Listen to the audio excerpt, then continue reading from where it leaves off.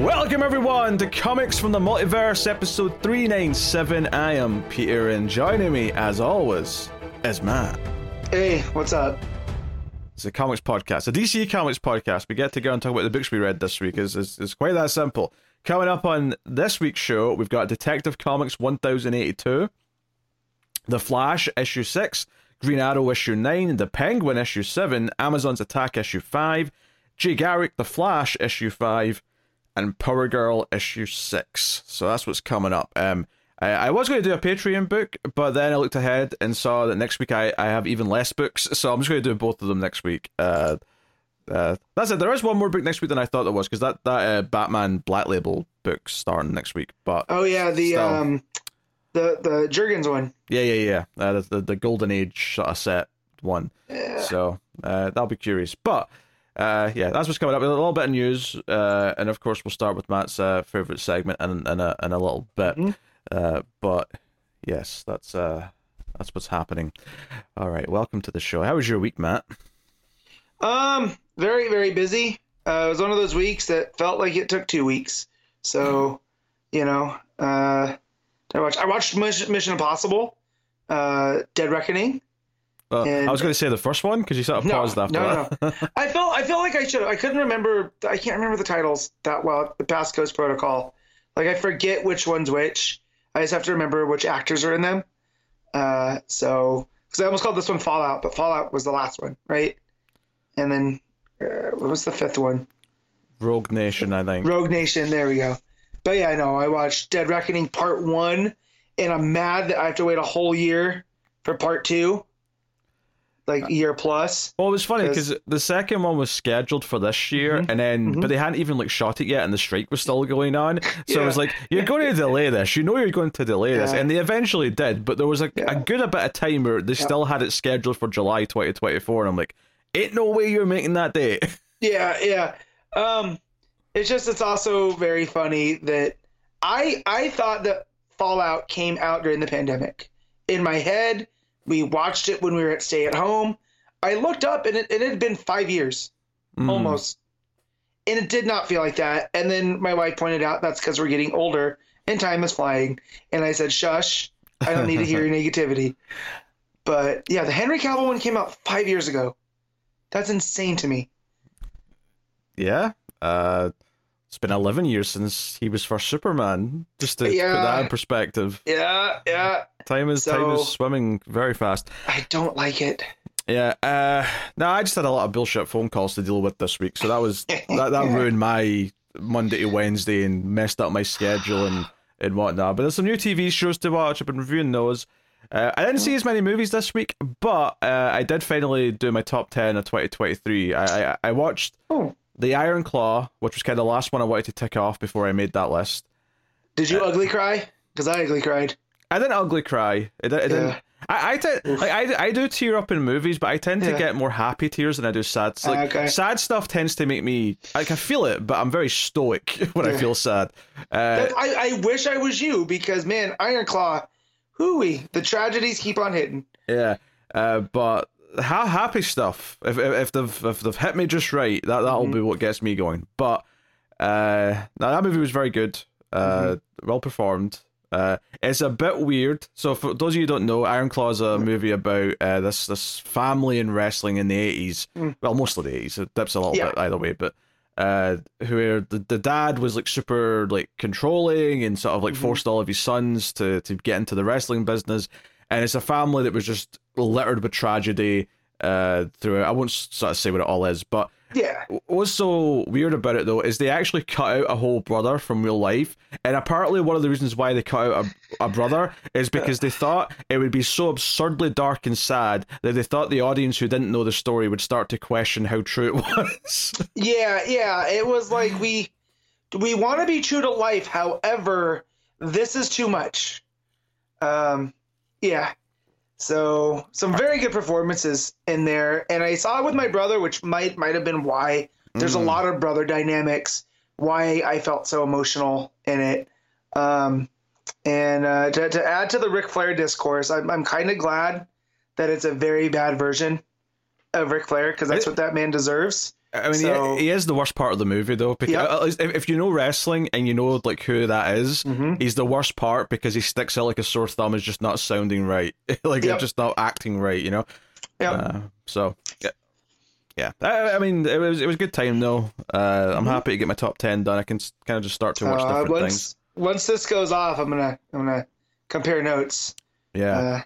So Yeah. If anyone wants to check out my top 10 movies of the year, it went out on Friday, just before this goes out. So, over Male Fuzz Movies on YouTube if you want to check that out. But yeah. So that was an okay week overall. I just feel relieved in the back half to just be done with phone calls and yeah. can get onto some other stuff. Do you get anxious on the phone like I do? I hate having to make phone calls. Oh like, yeah, I despise and what's so frustrating about these types of phone calls is that this week, like I had to psych up for the first one. Like I was really having to psych up because I need to get in the right headspace. I hate calling people. I hate dealing with serious stuff where I'm convinced it's going to go. Like somehow I'm going to be in jail by the end of the phone call because it's going to go that badly. Pete, that's how I am when I have to order pizza. So I get it. Like, right.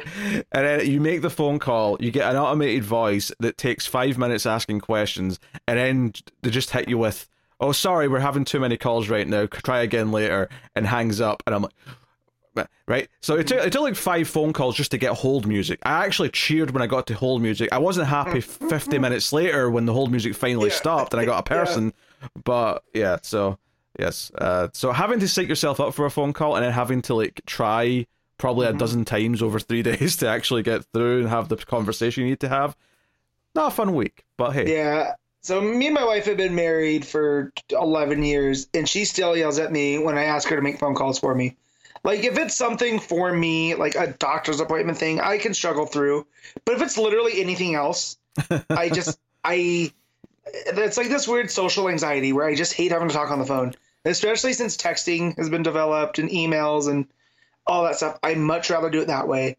I can only tell you the lifesaver that online food ordering, versus ordering takeout on the phone. Like that change when I was, I don't know what age I would have been, maybe a bit early 20s, whenever that change happened where all of a sudden all of your local, because okay, the big chains probably had it a bit first, but once things like Just Eat or Uber Eats and all these things where you could just order your local Chinese, your local Indian, whatever it may be online, oh great, cut out the humans. The less humans I have to talk to, the absolute better. So you bring up Chinese food. My local Chinese place are very mean on the phone, which only adds to. However, I love how direct they are because it's like dealing with the machine. Okay. And so I can call them because it's okay. What do you want? All right, how much of it?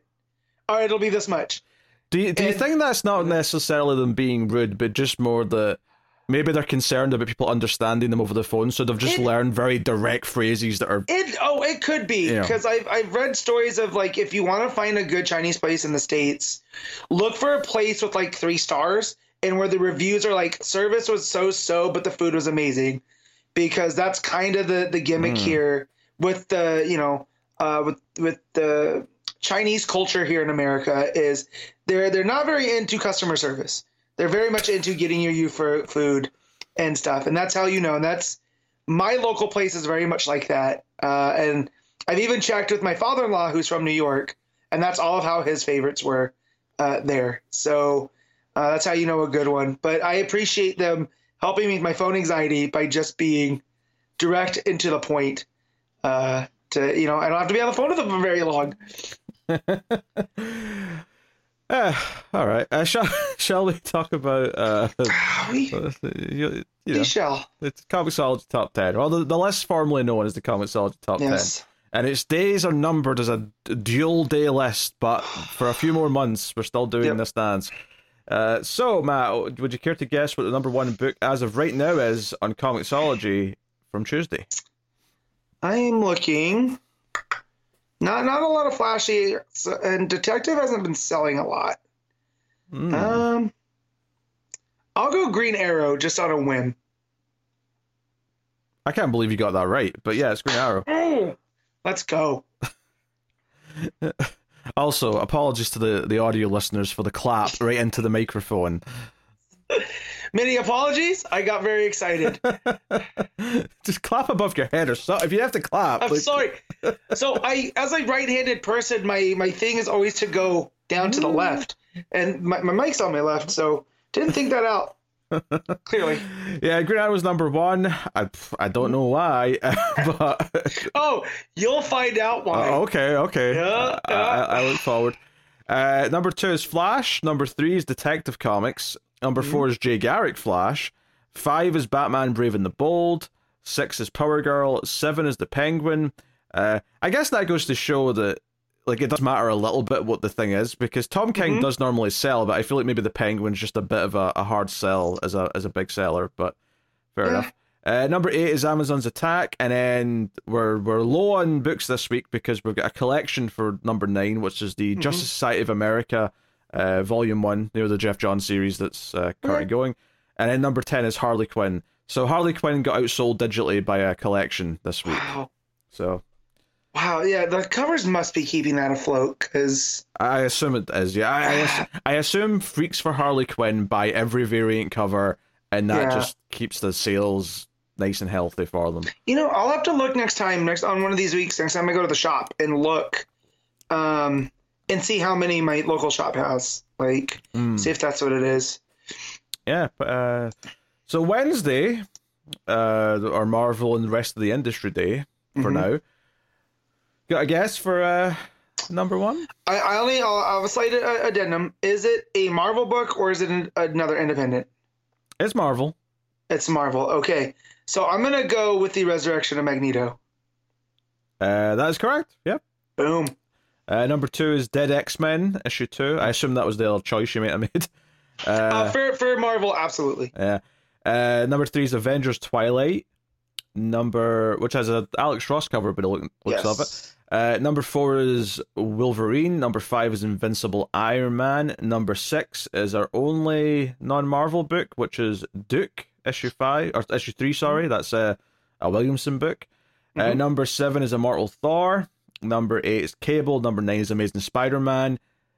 Really, Amazing Spider-Man's been outsold by Cable and Iron Man and Thor. That's surprising. That's not normal. It seems like it's, the fans are, I don't say they're revolting because they're still buying it, right? But I don't think they're buying like they used to. It's that John Romita Jr. effect. That's what that is. Or it's the story. I haven't heard a lot of good things from the people I know that like Spider-Man. The only thing I know about it is that they, what's the word I'm looking for? They unceremoniously killed off Kamala in the Spider-Man book, and I just saw people criticizing the shit out of that. Which did sound like a dumb choice from everything I heard, but obviously I haven't read it myself. Yeah, only to resurrect her as an actual mutant as opposed to what she was. Yes. So, everyone's kind of saw the writing on the wall and like, whatever. But I don't actually hate this JR cover with Madame Mask. It helps that it's Madame Mask and there's not a lot of expression already, so we're good to go. Yeah, but, number 10 is Giant Size Fantastic Four, just to round that off. So yeah, no, a lot of Marvel books out this week, judging for the fact that the next 20 also seem to have a lot of them. But okay, not much to add there. Which is to say, I would love to read a few X-Men books every month. I really would, but I feel just so lost with wherever it is. I feel like our day is coming because it seems like they're wrapping up the Utopia stuff, and it seems like we'll be getting yet another X relaunch. So we can maybe hop on then. Interesting. So we do have a couple of bits of news, not for comics themselves specifically, but for movies, for the Superman movie in particular. Number 1 is it started principal photography, so it's shooting now. Again, release date's July next year. So yeah, they've got about a year and 3 months to 4 months to get it done. Sounds a bit right. And I feel like Gunworks quick, because I remember when Guardians 3 went into production and then it came out, it seemed like there was about the same amount of time. Number 2 is that the title's changed. It's no longer Superman Legacy. They seem to have just dropped the Legacy and they're going with Superman, which honestly I think is a better choice, just because Legacy did sound a bit strange for the first movie in a new series. If anything, I would argue Legacy sounds like the final movie in a series. So probably a wise choice there. And then the third thing, well, actually, no, there's two more things. I'll get to the last thing last because we can comment on that a bit more. But we finally get a casting for Perry White. They announced Wendell Pierce, who most people will probably know as Bunk from The Wire, which is a very interesting choice. Oh, he didn't say that. That's not Bunk. Yeah, that was Bunk. Oh, maybe he said it too. But the famous clip that everyone always says, it's like a lawyer who says it, right? There's like a lawyer character in the show who always goes, shit. I've only seen the first season and then the one episode of season 2. I'm pretty sure that was Bunk's thing. He says shit a lot. I don't know if he says it. Maybe he does say it. Maybe it's been a while since I watched it, to be fair. The scene that sticks out in my head when I think of Bunk, even though he's in the whole show, is the scene with him and McNulty just communicating in nothing but F-bombs for about 2 minutes as they look at a crime scene. So all I could see in my head right now is Lois coming into Perry's office and him just being like, fa. Oh, God. I want him. The one thing, because I feel like he has that swagger, is I want that he corrects her spelling, right? The one thing from the comics I want in there. But with enough F-bombs next then. There's only one F and F-bomb, Lois. Yes. That would be, oh my God, that would be great. But yeah, that's their one use of it too. Yeah, he's PG-13. Yeah, I mean, they're not going to put an F-bomb in a Superman movie. Not a Superman movie, but if they did. Yeah, no, I think it's an interesting choice. Like, he's not someone I would have thought of, but as soon as they said it, I was like, okay, I can see him, Because I feel like he can play grumpy but lovable. Yeah. And that's kind of Perry in a nutshell. And I feel like Lawrence Fishburne was kind of wasted because we never really got a Perry White. Like, he was never the focus of a lot of things, right? I mean, that movie just kind of underused a lot of the characters from the mythos. Jimmy Olsen says hi. But, yeah, no, I think this is an interesting choice. I'm curious to see what they do with the Daily Planet side of things. And then the last bit of news to go along with this is less news and more just sort of a first glimpse of how something looks. Is along with the news of this shooting starting, is they put out a photo of the logo on the chest of the outfit. There's some snow, implying that they're maybe shooting some Fortress of Solitude stuff or something to start with. But we get a look at the logo, and it looks kind of Kingdom Come inspired, although with the traditional colours. So it's still yellow in the background, but it looks like it's more simplified, and it's more just the almost just the one straight line going through it, rather than like the more traditional S. Feelings on the logo? I think it's fine, because judging from some of the casting that I've heard about, it seems like we're getting a little Superman and the Authority vibes, and that was in the Morrison book. That was his costume, although it was a lot darker. It was closer to the Kingdom Come. So the fact that Gunn's choosing, like, it tells me that he's a little bit older of a Superman, but he still hasn't lost that brightness, and I'm okay with that. So when it was still Superman Legacy, it made a lot of sense. Now that it's going back to Superman, I'm more curious, I mean, but I don't think that changes anything in the story. I mean, I think they've specifically said that it's an early days Superman. I mean, it's not an origin story, but it's still a young Superman. So maybe it's just more of a symbolic thing to take that logo from Kingdom Come. And obviously, they've touched it up because they've turned the colours to red and yellow like the traditional logo. Yeah. But interesting choice, all the same. Yeah, I definitely, I have a much more positive on this than I did of the Brandon Routh when Returns was coming out, because that always looked a little bit too small to be a Superman logo. But yeah, the colors are bright, and I'm very happy for that. Yeah, the colors look vibrant, which is nice. Obviously, the Cavill suit was very muted because it was maybe this grim, dark world that he was in. So yeah, I mean, all the signs are positive. It's hard to necessarily just be excited. Necessarily, there was like a cast photo of them on like first day of shooting that they put out as well. or maybe it was the day of the table read. But you saw that, and I was like, oh yeah, that's right. Fillion's playing Guy Gardner. I completely forgot about that. It's like they're determined to make me like Guy Gardner by casting someone I like in the role. But all right, it's gonna work. It's gonna work. It probably will work. But well, you'll at least like Fillion's Guy Gardner. Yes. I think that's probably how it's going to go. So, yeah. Here's hoping we get a good Superman movie. It would be nice. I saw a TikTok that Rachel Brodeshan, who's playing Lois, put up that had Holt and Cornsweat poke their heads in at the end, and it's kind of the first reveal of the Lex and Clark and Lois, and it just felt right, like seeing them in motion. So I'm excited. Her as Lois, I mean, it's not like exactly you can, she's playing a reporter. She just has the Lois vibe, though. The way her hair was, the kind of clothes she was wearing, it felt ripped from the comics, and that makes me feel a lot better. Yeah, no, I hope it's good, and I hope if it is good, it's financially like compensated for it, because I think there is a slight concern, at least for me, that the world in general is so sick of superhero stuff that even if a Superman movie comes out now and is perfect, that it might not actually, be a big hit because of where we are in terms of like fatigue. Wouldn't be the first time that kind of fatigue has hit Superman. So yay. Yeah. I mean, I'll be there. I'll be there first showing, first day. So yeah. I mean, hopefully it all works out. But I feel like the general superhero feeling from the larger audience, things are bombing now. I mean, Madam Web, obviously it's a bad movie from everything I've heard. But it seems like that's just killing Sony's attempt at this greater Spider-Man universe, which we can all be thankful for, obviously, in that case. But, it just, like, it feels like the bubble has burst somewhat, and I do wonder if, but, so, yeah. Hopefully I'm just laughing that right. Feige's like, yes, Sony, keep failing, then they'll all be ours. And, like, you're never going to see an MCU version of Madam Web. Yeah, I don't think Feige wants to do Madam Web.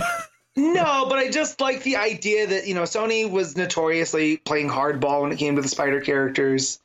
So I just feel like he's laughing a bit at the Morbiuses and the Madam Webs and the, who asked for these. I don't think he is, right? I think the MCU's in a dark place right now. Between the last, 2 or 3 movies underperforming, the fact that they're having to sort of, pivot hard from Kang because everything went on with not only the actor, but also the performance of the movie that he was in. The MCU is in rocky territory right now, so... Yeah, but at least Feige can be at least we're not Sony, well, sure, but that's a low bar. Yeah, It's a very, very, very low bar. Yeah. Again, I watched Loki Season 2 a couple weeks back, and it was better than I had expected. So to see the TVA stuff pop up and Deadpool, and I feel like... Not necessarily there's a renewed interest, but I feel like there's a little bit of a buzz coming back with stuff like the Fantastic Four announcement and Deadpool and some of these other properties. It's been a minute since we've had those, so there's almost like a like a novelty kind of to it, and we'll see if that lasts. But I definitely feel like there's a not quite a resurgent, but there's a healthy buzz around some of these things. I'll take your word for it. I've not felt any of that, but I mean, we'll see. It's funny that I've become the comic book correspondent, comic book movie on our comic book show. Because even before Connor disappeared into the Phantom Zone, he was already out on a lot of these things. So I'm still here. Yeah, I'm not going to watch Aquaman 2. Don't ask me to. I mean, ask me to, but show me the money. All right. All right. That is the news. We can get into the books then. So let's do it. Detective Comics 1082 Ram V writing with Riccardo Federici and Stefano Raphael on the art. Much like last issue and seemingly going forward in this arc, rather than have a backup, we have kind of the second plot treated as like there is a backup as well, actually. Yeah. But it almost felt like it could be a separate story if they wanted to just sort of do all the Federici stuff first and then do the Raphael stuff. But instead, they're kind of treating it like an A plot and a B plot that's sort of jumping between. And I like the cross-cutting because what it's doing with the idea of Batman, especially in this issue. I love the cross-cutting that they do here. Yeah, I mean, obviously, we've talked about Batman kind of in his head in the desert, talking to Simon Hart. A lot of this issue is Hart, basically making Batman sort of question this idea that he could have done better or more if he just paid for a bunch of stuff rather than putting on the costume and beating up criminals kind of thing. This idea that he has to be the myth, he has to be the legend, or it's all for nothing. Meanwhile, in Gotham, we see that the reality engine is making people forget Batman, and Montoya, the questions, try to remember it, and Cass shows up, and Batgirl's sort of making people remember what a bat is. Not the animal, what the members are, and it's what I liked about that is there's a line that Montoya says, "Before I put the faceless mask on, I was, before the desk, I was a detective," and to counter that with Cass was, even before she was a bat, she believed in the sense of justice. And it's almost like there's these things that are deeply tied to them that the reality engine cannot affect. And because of who these two characters are, it keeps almost this memory of Batman alive in countering the reality engine. Yeah, even in whatever small pieces. I kind of felt like the connection between the two stories here was that in Gotham, the reality engine's trying to make people forget who Batman is, and like people are fighting to keep that memory alive. I almost feel like what Batman's going through in the desert is effectively the same thing inside his own head, where these inner demons or whatever are trying to sort of overwrite or take away what he is. And obviously, part of it is that Barbatos wants to take over and sort of keep going. The art here, of course, is gorgeous. Federici's killing it. There's like a sort of jester character who represents the Joker. And there's a whole thing here where Batman jumps to save him when he leaps off a building. But it's all very kind of visual representation of the type of craziness that surrounds him. And Dr. Hart keeps trying to show him, hey, here's your city with everything fixed. Like this could be what you have. This could be what you get. And again, some of the art here is great. There's like him fighting the monster in the desert. And it's just all the shades of the oranges for the sand. Very, very beautiful. Very pretty.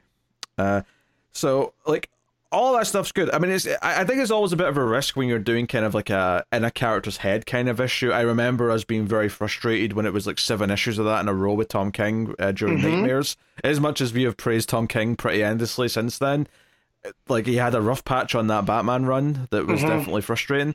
I think breaking it up with a more straightforward side to the story in Gotham with other characters who are just being told traditionally is doing a lot to help make it feel like we're not just dangling in sort of obscurity the entire time. I think that was a very wise choice. I think Ram V knew if it was just going to be 3-4 issues of this in Batman's head, that it would probably be unfulfilling to actually read that month to month, because it would feel like not a lot of movements happening each time. And then it also, you feel like you're losing what's happening in Gotham without him, right? So the fact that we're able to go back to Gotham and see what's happening since, I think is a nice balance in his story, because as much as the story's been about Batman, it's been also about Gotham. So we're not losing that character here at all. For sure. In Gotham, Montoya, of course, was investigating that cop that got killed. The perpetrator, she found him dead, seemingly via suicide last issue. Maybe not, though. And she's following someone who she thinks who's connected to it. This is where Cass sort of swoops in and takes this guy out. Really fun sequence, 9-panel grid. And the fact that this artist, who's it again, Raffaele? The fact that he almost makes Cass look like a demon herself, right? Because she's kind of spindly, and it's almost like this is the version he's seeing in the head, not remembering what Batman was, so it gives her a otherworldly look and really drives home the reality engine. Montoya has to stop Cass from knocking him out because she has to ask him some questions. That was good. It's after this where the whole thing with Batman like collapsing in the desert and like Hart comes down with the blimp to be like, hey, come up and look at your city, kind of thing. And he has to jump out and save because like a big bat drone starts like firing at like criminals in the street, and Batman has to jump out and stop them and blow up the big drone thing. It's again really fun art sequence, like is like I think because everything's shaded blue with touches of green. When you get to that page where the thing explodes and it all turns orange and red, it's actually really effective. You really feel the difference in the art. Yeah. On the story side of this, I'm kind of confused at what Ramvy's going for, or what Hurt's going for outside of Barbados trying to get full control. Because the first thing with the Jester is if Bruce Wayne tried to take on the problems that Batman does, everything would be solved because he has all this money. It's that stupid idea that comes up every 2 years or so. How come Bruce Wayne doesn't just solve the crime by giving away his money? And the whole idea of the Jester or the Joker character being there is, he jumps off of that tall building because he's like, well, what's the point of me when everybody else is happy, right? Like there's no reason for a Jester, and it was kind of this just idea of without. I took that as that's almost Batman, right? It's in the form of the Joker because that's his great thing. But, if Bruce does this, there's no reason for a Batman, right? And then in the next thing that we get is almost this authoritarian version of Gotham where Bruce is given complete control of Batman to him. And it's all rules and it's all, he says here that, where's it at? It's a city of fear with one hero and everyone else is a villain, and that's where Bruce jumps in and stops the drone and stuff. And so I'm trying to figure out what Hurt's trying to say, because to me all it's doing is telling Bruce, like, you're both of these, right? Like, well, no, you can't give one to the other. I think I get what the progression here is between the two sequences. He's basically getting to this idea that he needs Batman in some way, not because it's the healthy thing, but he needs to be the myth, he needs to be the legend. And this society he shows him that has these bat drones just hunting people, it's this idea that eventually when he can't do it anymore, he will still try and live in the myth, he'll still try and build up the legend of who Batman is, because that's what makes him feel alive. So this is a city that sort of represents what will happen if we get to that point. And obviously Batman jumps out to save these people because he's still Batman. Like, this is the nuance is lost on this in his head version of Hurt.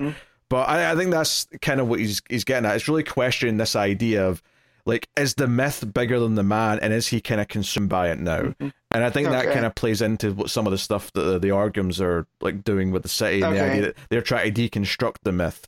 But as we're seeing in the Gotham stuff, it's more than that. Other people believe in it. Other people see the value in it. And I think that's the key point of Cass saying that quest for justice or vengeance or whatever, was that drive was already in her before she ever met Batman, because Montoya asked her that.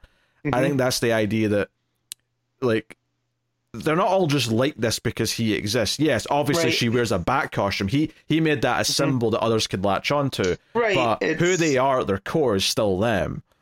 Right, okay. Because I'm just going, like, if the whole purpose of this thing in the desert is, it's Barbados wrestling for control from the asthma, yet the Barbados is showing Bruce, like, hey, look, if you just give me full control, this is what's going to happen. It seems like it's backfiring, right? Like, because Bruce is going to realize, again, I'm thinking he, like you said, he has to be the man that is also the legend, and that's kind of what Batman is. He's that symbol in the Nolan movies. That's what he says, I can be more than just a man, and I can, continue with the symbol. Yeah, I think the idea here is that maybe he's bought into that too much, right? To the point where now for him, the line of, like, who he is and what the myth is maybe blurring, or at least that's what these inner voices are kind of like poking at. So I think all of this stuff looked really great, and it was definitely kind of this analysis of the character. It is a little unfortunate that it feels like it's tackling similar sort of inner demon questions that the main Batman one is. This is doing it much better. Right. But it is kind of funny that other book right now is doing all this. Oh, who is Batman really in here with all these Zero and R's running around, and who is the real Batman sort of thing. And I just feel like the difference between Zdarsky and Ram V is, like, Ram V's very adept at taking the abstract and making a story out of it, right? Like that's his Swamp Thing it was a story about stories in, and ideas given life. Same with the Vigil. So here it's just like the idea of Batman versus with Zdarsky. It's like, yeah, he can tell a pretty fun superhero story, but I feel like he loses a lot of that nuance. And that's the big difference here is, Ram V's working with a scalpel. Zdarsky's working with a sledgehammer. You're going to get different things coming out. But you're right. It's unfortunate because you can't help but compare. Yeah. Because I was like, man, this is a good version of what's going on over there. And the idea of Barbatos being this cosmic entity that got its mitts on a young Bruce with the tragedy of his parents and has been there with him the whole time. It's kind of scary. Yeah, whether you actually sort of read that as literally something that's latched onto him or just a representation of the grief that's in him, I think that's what makes it compelling to me. So yeah, the big thing is that Montoya gets from this guy they're questioning that the Orgum lady, what's her name? Shavod. Yeah, she's the one doing all this. She's the one broadcasting these messages and using the reality engine to manipulate everything. So. The final page, though, is interesting. Basically, Talia's waiting for Bruce, expecting him to have already been there by now, like he's taken too long. And her men have found someone. We don't get to see who. We just know that he's bloody because he's got a bandage over his head. And then there's a glimpse of whoever caused this violence. We just see the bottom half of whoever it is. I think the obvious guess here is Flamingo. Yeah. But I got stupid excited because Flamingo was one of my favorite characters. It's not been used a lot.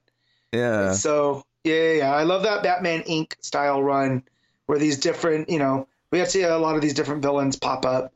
And it's cool because Flamingo works with a lot of blades, so I'm sure we'll see Talia versus Flamingo. It'll be a fun fight sequence. And it's just fun to have different villains pop in, Well, I mean, I think more interesting to me is why is he here? What's he doing? The fact that he was around in the same run that Dr. Hurt was in when Morrison was doing stuff, it definitely doesn't feel like an accident. But we'll see. No, very curious. I feel like this is one of these awkward arcs in the middle of a big run like this, where it's hard to sort of judge it until we have the whole thing to kind of look at and see what the purpose of it all is. Yeah. I can kind of make some broad guesses about, okay, Batman's going to sort of mentally be more stable when he ultimately comes to his realization and wins this inner fight with himself, but how they do that and what steps we get to get there is something else. So we'll see how it pans out. I mean, I kind of trust Ram V at this point, to be honest, but and also I like the idea that he has to be reborn, and who's helping him that is Talia al Ghul, and it might not be Lazarus, right? But he's got to come out of the side of this desert. It's just not a literal Lazarus, but it's a Lazarus, and thematically, right. And I like that. I like that. That's that tie to rebirth and I mean, it's the same resetting. It's kind of like Dark Knight Rises. There's not literally a pit in that movie, but there's a big well that he goes into that effectively acts like a Lazarus pit where he comes reborn out of it. So. Yeah. I also want to point out what the Orgums are doing too. It very reeks of fascism, right? Because there's this sheen that everything on the top is fine, right? People are walking down the dark streets of Gotham hand in hand and wearing, fancy clothes without fear. However, the Orgums are sending their shock troops in to remove anybody that would, speak out, right? Anybody that kind of poses a threat. And so I also like that Ram V's folding that in, and that just because things seem perfect doesn't mean above the surface it's not still rotting, and Gotham is still it's just a different kind of rotting this time. I mean, it's just a lie anyway. All of it's a lie. It's all just this reality engine stuff and influence, which just kind of is like a fictional amplification of what propaganda is. It's just hey, everything's going great, everything's fine, we're the best city in the world kind of thing, but actually made literal via science fiction stuff. So I like all that too, and again it's all the nuances here, because it's still, at the end of the day, it's still a superhero story. Batman fighting this representation of the Asmer in the desert, and that looks rad. but there's deeper things going on here, and that's why I appreciate Ram V as a writer. Yeah, definitely. Though I understand why some people might not be enjoying this part of the run as much, the arc, just because it doesn't have as maybe much of it as a clear story that it's going through each issue. It's a bit more, dreamlike. It's a bit more, what's the word I'm looking for? Hypnotic, I guess. There is this dreamy sense to it in kind of a Lynchian type way, right? Like, stuff seems not quite right, and that's the point. It's drawing your attention to it. But yeah, and to me, it's really resonating with me. I started reading this one of the nights, and I got sleepy, so I put it down. And not that it did make an imprint, but I had to go back and read because there's just so much. So Ram V's also packing a lot into those Federici pages, because the stuff that did stick with me was a lot more of the more straightforward Montoya stuff. But all of these bigger ideas, I had to go back and revisit before, when I picked it back up. That's why I was saying it's smart to have that subplot kind of be there as well. Is giving kind of an anchor to everyone who maybe is a bit more frustrated with the dreamlike stuff to have this constant, like, more normal side to sort of latch onto. And that stuff's also very good with characters who most people love a lot. So kind of smart in that sense. Did you read the backup? I did. It's the more of the Dr. Hurt stuff. And so they're going in. They notice, like, Gotham always had this castle, right? Because they're going into this big opulent manor. And this is the weird thing, too, is they said, was there always a castle just outside of Gotham City? They said, no. Then how's it here now? So it's kind of making the idea of Dr. Hurt as this mythic figure, right, that just kind of makes things happen. And so they're going to sneak into his big, like, masquerade party, and that's where they're going to kill him. But as they get there, there's all these people wearing more like the Hurt style masks. It's just like the eyes. But what these victims of Hurt are wearing are like almost full masks. And so they kind of stick out. And as they're going, one of the one lady that was married to Dr. Hurt meets another lady. And it's like, oh yeah, no, we're all his brides. Like, he was trying to make an heir. And all of us failed. Like, he still is looking for that heir. And that puts her in, like, this spiral that she ends up leaving the group and going and grabbing a bottle of wine. So they end up, and there's this guy on stage, and he has all of these people in, like, these, like, tubes, and they're all standing there in their underwear, and he's talking about how they are perfect human specimens, and Dr. Hurt has done this to show you what perfection can be. And as he's talking about them, they're like a senior vaccinologist and a pediatric neurosurgeon. And so they're not just physically perfect, but, socially and mentally. And then he hits them with this gas. And I'm assuming this is meant to be Dr. Hurt on stage. Except now he's wearing a mask that's more like the characters that are coming to kill him, which I thought was odd. And these people start in the tube start freaking out that they can't get out. So our heroes, for lack of a better term, are like, we have to do something. And the guy that was left in the wheelchair pulls out a gun and goes, "Oh yeah, I know exactly what to do," and he tells them to run. They run. The one bride is still drinking this wine. They come into this parlor area where everybody is, it looks like they're dead. And the one wife she was talking to is like, oh yeah, no, there's still a little bit of wine left if you want to die with us. So he had poisoned the wine on this, and they go, oh no, because she's already drunk too much of it. So as we're going, we're whittling down our heroes. They leave her. They go up the steps, the remaining two, and they go to the top of this staircase where there's just a lone throne sitting there. And our main guy, the bald guy, is like, oh man, what a narcissist. And he goes, but where is he? And the one last lady that's with him pulls a gun and says, he's right here. He always has been.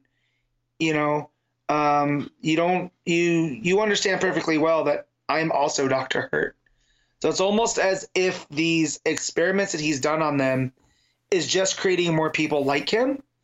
And it definitely gives the vibe, as I remember in reading in Morrison's Batman R.I.P., the sense of Dr. Hurt as the devil.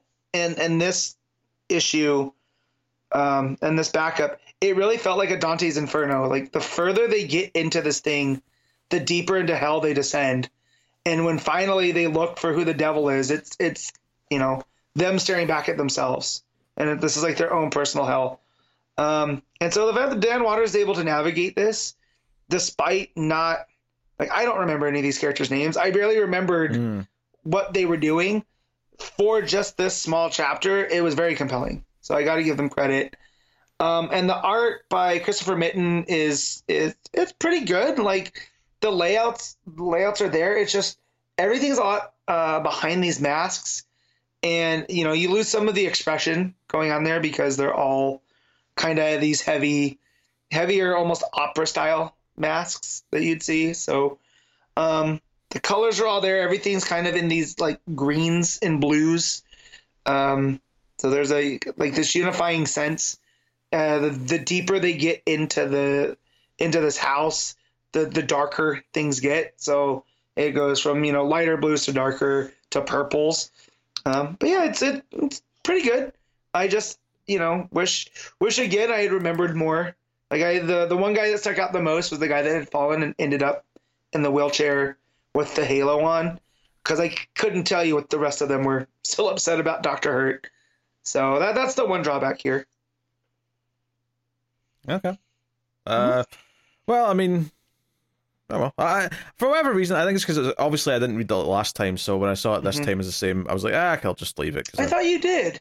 Oh, I didn't. No, I did not read this last time. I remember talking about it with you. I thought. I mean, you probably talked about it, but yeah. All right. All right. What are you giving Detective Comics? All right. So as a whole, I will give it a solid 8.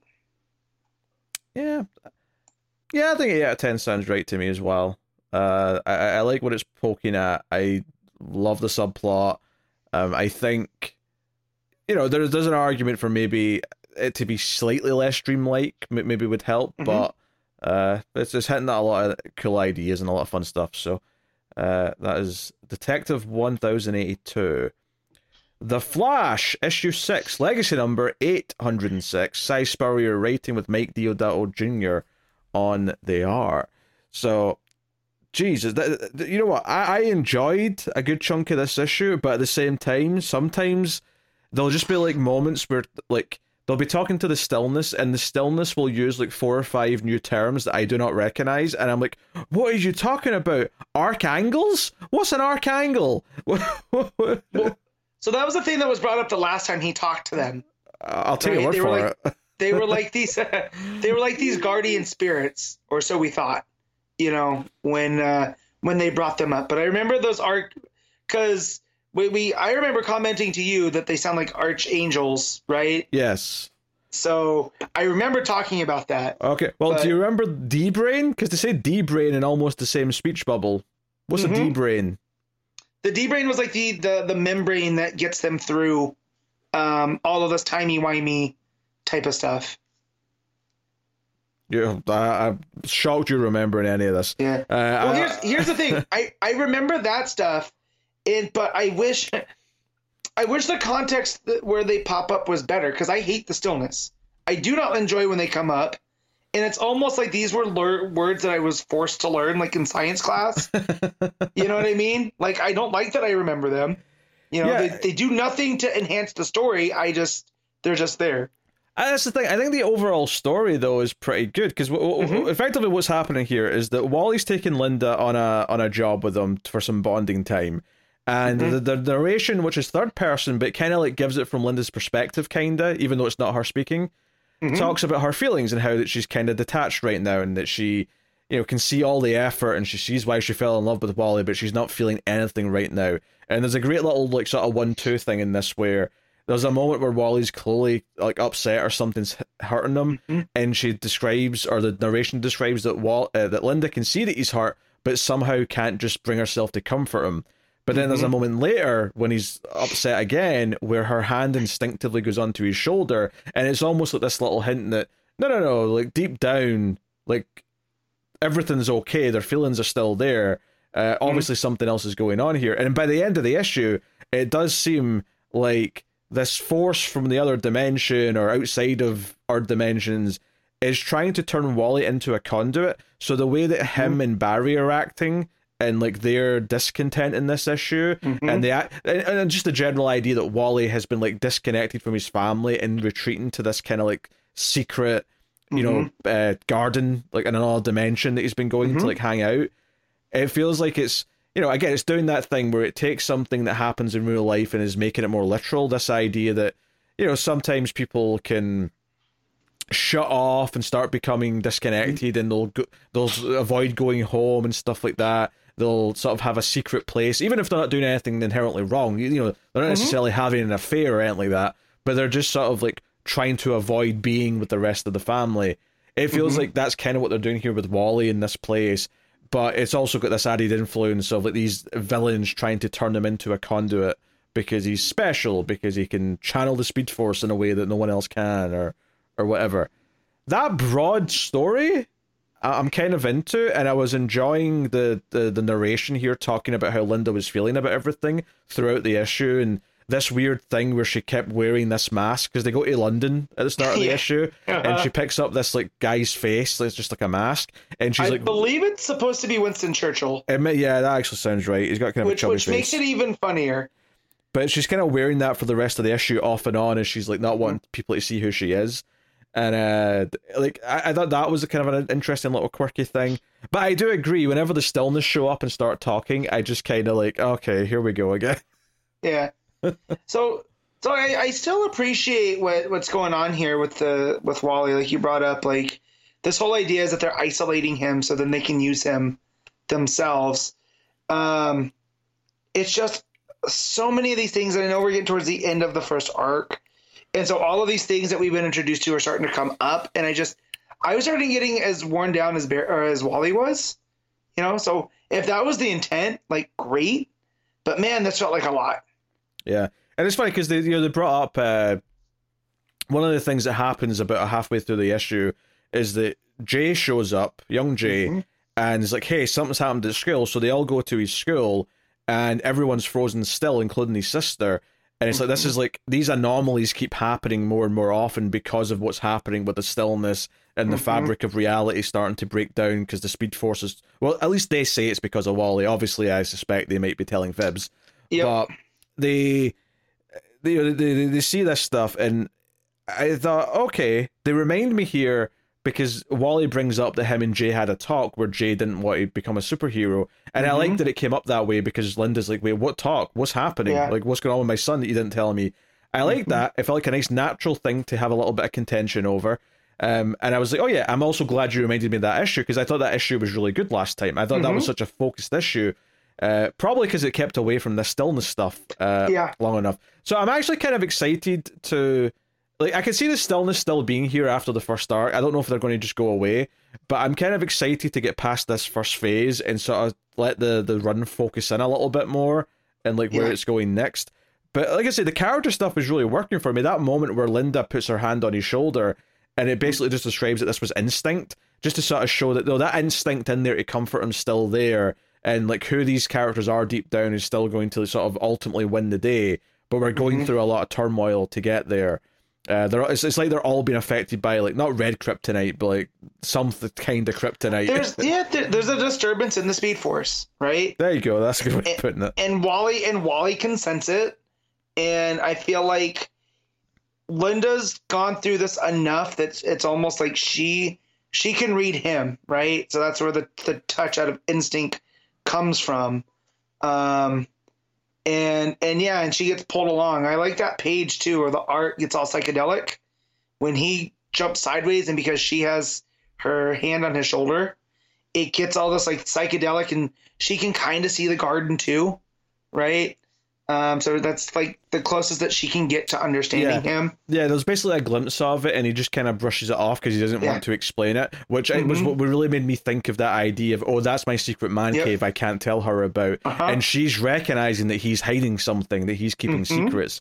Like that stuff I'm really liking, because I feel like it's feeling very true to me. It's feeling like not so much that this conflict's coming from, like, it's clearly influenced by this outside force, but it feels like real character conflicts in real life being put into the characters, and I think that's good. It's still a human feeling that Wally needs a place to go to kind of decompress. And I'm sure Linda would understand that if he just explains it to him, but he's being pulled in 4 different directions, you know, and now the fact that he's keeping it a secret, it's almost to her like, wait, what is going on? Well, it's not just that, though. Like I say, I think she's also been affected by this outside force, or at the very least, that's also, much like I said, it's heightening what he's going through. We kind of talked about how she may have some postnatal depression in previous issues. It feels like she's been kind of down since the baby came. And I think maybe, again, that's been taken and heightened by you know, whatever else is going on. But yeah, like Barry at one point starts talking with someone else's voice. Like the bubbles change to blue, and clearly someone else is talking to Wally through him. And then we get like where it gets really trippy, where it's like there's these 2 other voices talking that the stillness are reporting to. It's like 2 voices. I mean, for lack of a better term, I'm just going to say gods here, but I don't think they actually are gods. But I'm just going to say it's like 2 gods are talking, and the stillness are reporting everything that was went on. And a nice touch here in the art is that the glass is shattered as a almost like reality shattering, and we're seeing who's behind the the interrogation room mirror almost. And then the end of the issue basically refers to what's coming as the Crown of Thorns, and we see what looks like maybe a reverse Flash surrounded by other Flash villains. So. Yeah, I mean, the fact that a Thawne might be behind all this, like, sure, okay, maybe you like that, maybe you could complain that, oh, it's just Thawne again, somehow, but, I mean, I don't know. It's Thawne, but made up of a bunch of smaller Thawnes. You know? He's going really trippy with his next plan to try and take over. I'm wondering, too, because we've never gotten any closure on him when Dr. Manhattan, blew him up. Right? From the button all those years ago. Oh yeah, is it possible he's like finding his way back through reality through all this Speed Force fabric-y time shit? I mean, I don't even know what to call it. Because they call Wally the Cynosure, which sounds like a closure, like a suture. Again, another just really weird word that they're using in this, like it's a normal word. Right. And so they're talking about how he is the strongest link there is, right? And, which makes sense because Barry's the first Flash that touched the Speed Force, right? But Wally's been the one that was learning to do different things with his abilities, right? Through the Wade run, through the Johns run, through all this other stuff.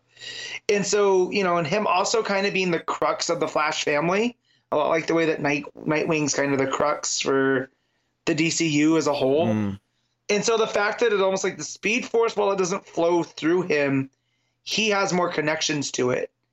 And so if someone's going to tamper with the Speed Force, it's going to be through Wally.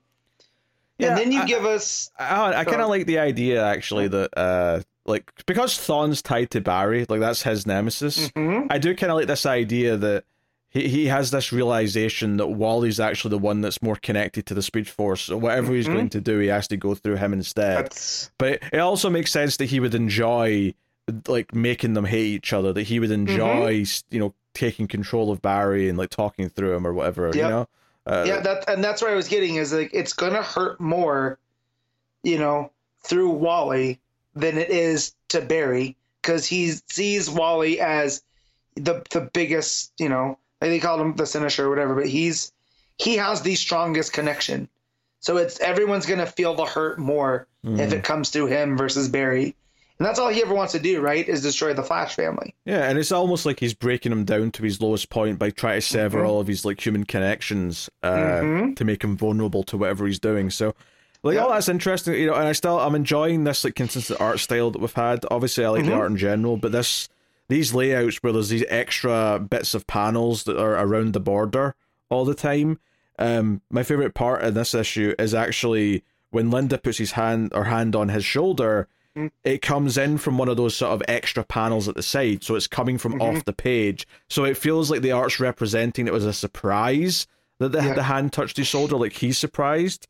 And the art kind of represents that. It's a really nice use of that. It's almost like they decided on this sort of style for this book, and they've been able to find ways of using it to represent different things. For example, in the very next page, when the stillness show up, they sort of like dip out into that extra panel as well, again implying that they're coming from outside of the regular world. There's all these little things they do with like the placement of coming outside of these other panels.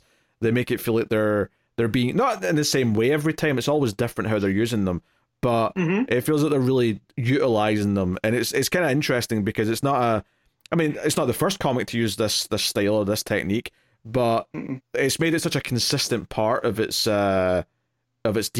It's been here since the very first part of the run, and I think that maybe that was like a conscious choice, because so much of this story is going to be the idea of reality bleeding in from somewhere else and like things becoming less defined. So all these like extra panels around the border are kind of really good at representing that on like a constant visual way. So yeah, that's good. Well, and then looking through that too, and when Wally gets stabbed and he falls through the glass, right? And then, it starts to form the Crown of Thorns. All of those, like, tentacles in, they got, like, eyeballs and stuff on them are bleeding into those panels, too. So it almost makes it like it's infecting reality as well. Yeah. So... Yeah, no. Yeah, a lot of good stuff. Yeah, or even just the page where, like, some of the boxes aren't there and the narration just, like, is written on the white. And again, it gives it this feeling of the voice becoming omnipotent because it's in the void rather than on the panels. Like, there's a lot of just good little like storytelling craft bits like that, which are really nice. So it's good. Also, since we built up to a reveal that Thawne has something to do with this, the fact that all that stuff with Barry and Wally, up until Barry, who's possessed, effectively stabs him, all of that's taking place in yellow. Like, it's all just yellow around them. Yeah. So. Well, and even, like, when those goggle things of, the thing that Barry had gotten preoccupied with, when they go over his eyes, it makes him look like Zoom. Right? It does, yeah. It does. And I was just like, so looking back at this, I was like, man, great storytelling where they're giving us the hints right before they make the full reveal. Yeah. So there's definitely stuff in it, and like sort of some clunkiness to the mythology and like all these extra made up words that are being thrown in. But like the core drama of it and like the craft of the actual page to page comic book storytelling is really strong. So I'm still really liking the book. But there's definitely always just a little bit of there's always a little bit of extra there that if you just trimmed that extra away, it would probably a little bit, feel even better. And it makes me wonder too that if that's why Thawne got rid of Max, because Max Mercury has this, he treats the Speed Force like it's this like source of religion, right? It's it's all about meditation and being Zen and all of that. And I'm wondering if that's why he got rid of Max, and that Max is going to be the key to Wally calming himself down enough to defeat this Crown of Thawns or whatever. What if it's Thawne or multiple Thawns, whatever. And it's obviously, I don't feel we have to point this out, but obviously, Crown of Thorns is a play on Crown of Thorns. Right? But I'm wondering if that's what it is, and that's what the whole idea of the Zen Garden is like this is his happy spot. This is the place where he can slow down enough, and it's kind of in that Max Mercury way of treating the Speed Force as this Zen thing. If we're going with Crown of Thorns like comparison, that sort of turns it to religion. Does it make sense that he's trying to manipulate Wally by giving him his own Garden of Eden? Like, if we going further down the religious allegories, could be too. Him seeing himself as a god, effectively. But yeah, and I was also trying to figure out who the other villains are, because I'm pretty sure it's Mirror Master and Grodd. But the other two, I mean, maybe Weather Wizard, and I don't know who the other one is, and those are all those are mostly villains that you kind of associate with Barry, not Wally, because Wally has his own rogues. Yeah, and you know. notably when reality shatters, it shatters like glass, which does tie into Mirror Master as well. Mirror Master. So, so if this ends up being these are Barry's villains coming after Wally, I also like that in the term of legacy as well. That they're trying to use these different guys to get one over on the Flash for whatever reason. It just feels very much, despite, like you said, despite all the little extra things, it feels very much like a Flash story. It has that tone to it when you dig deeper. Yeah. All right, what are you giving The Flash, issue 6? I'm going to use an 8.5.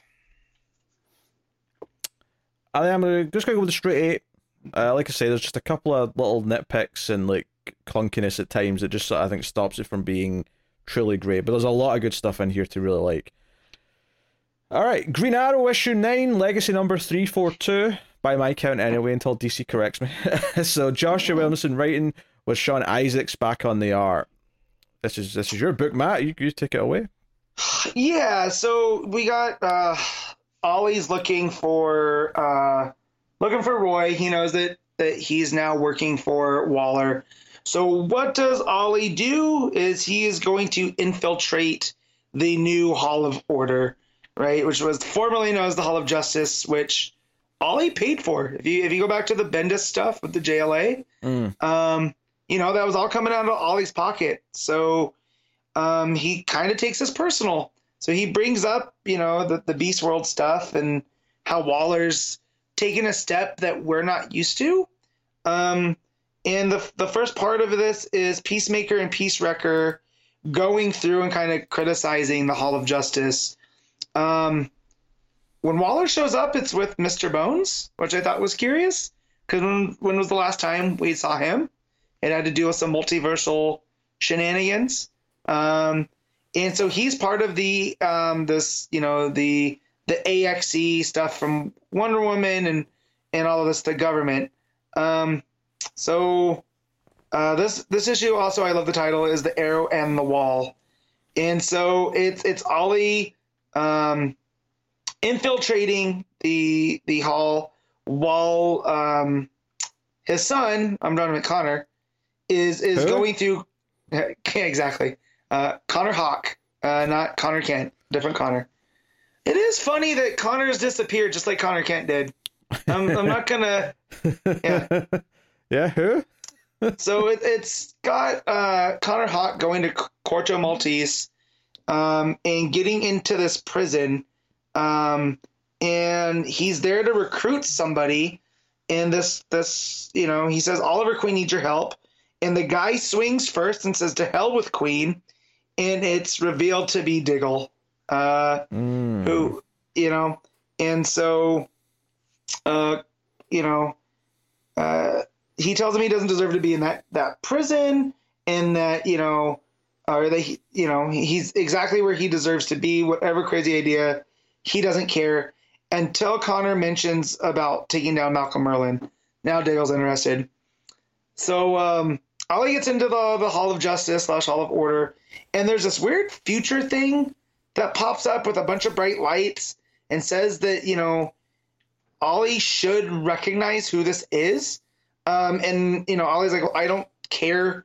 I know when, if anything is flashing lights, you kind of go for the eyes, And so he stabs this thing in the face into one of those eye sockets, which allows him to, get the one up. Until whatever this thing is starts swinging wildly and ends up knocking out Ollie, which we get some fun Isaac's art here with Ollie seeing stars, circling over his head with Peacemaker and Peace Wrecker. And they bring him to Waller, where they have him like stringed up, and Peacemaker starts, laying into him with the fists. And Amanda goes, I want you to come work for me. You're very important. You should know this is going to come down to the people with power versus the people like us without power. And because she had seen on Earth 3 what had happened when those people got corrupted and, you know, basically completely destroyed themselves. Ollie's like, no, you can piss off. You know, there's not a chance in hell. You just need to tell me where Roy is. And she's like, well, let's make a deal. I'm really good at deals. I need secrets, because secrets are the most dangerous thing in the world. You know this. And he's like, all right, well, if I do this one thing for you, can I get Roy back? And she smiles in the typical Waller way and goes, you know, she brings up that secrets can never be destroyed. That's why they're valuable. And you go to turn the page, and Waller says, I need you to steal. And we get a 9-panel grid with a bunch of heroes on it, all looking directly at the camera, with the Sanctuary mask from Heroes in Crisis.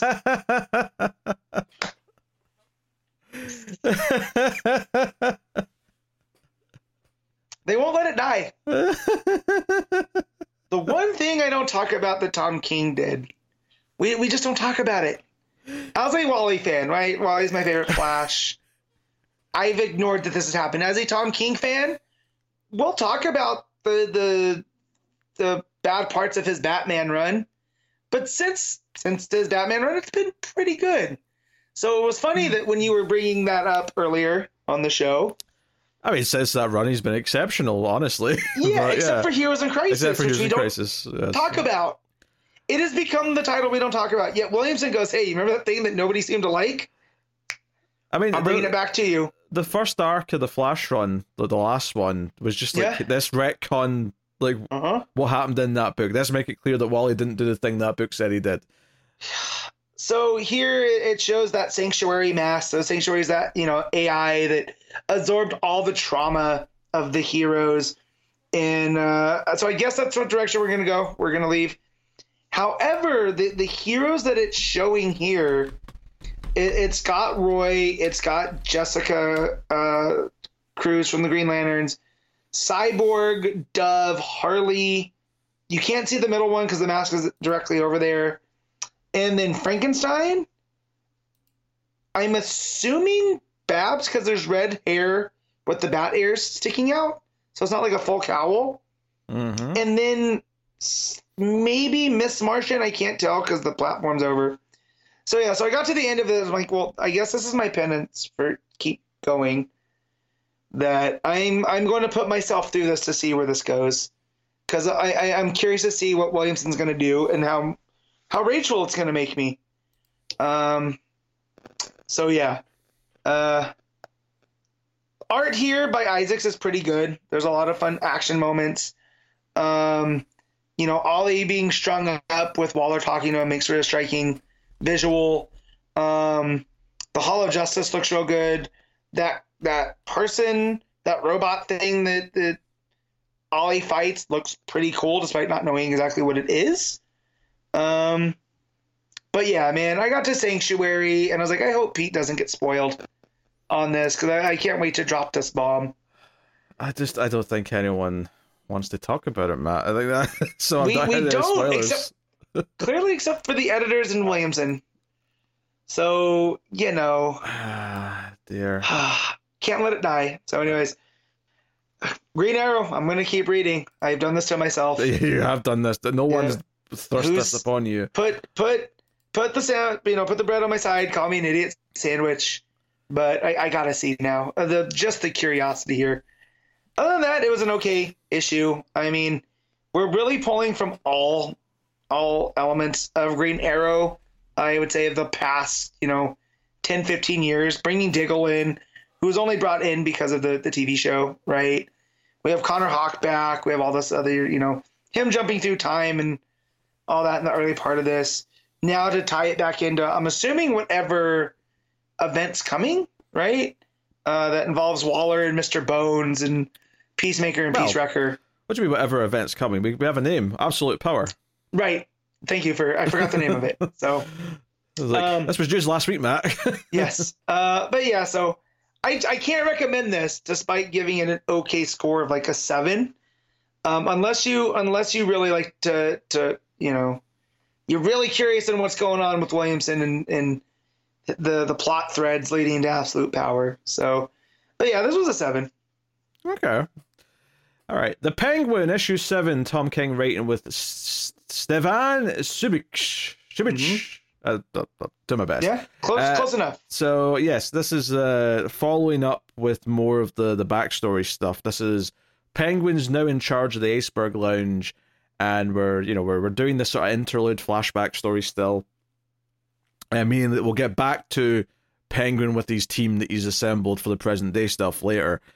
But this is very much about how he had a working relationship with Batman in those early days, and how he had to try and basically circumvent the reputation because people kind of noticed that he was seemingly getting let away with stuff.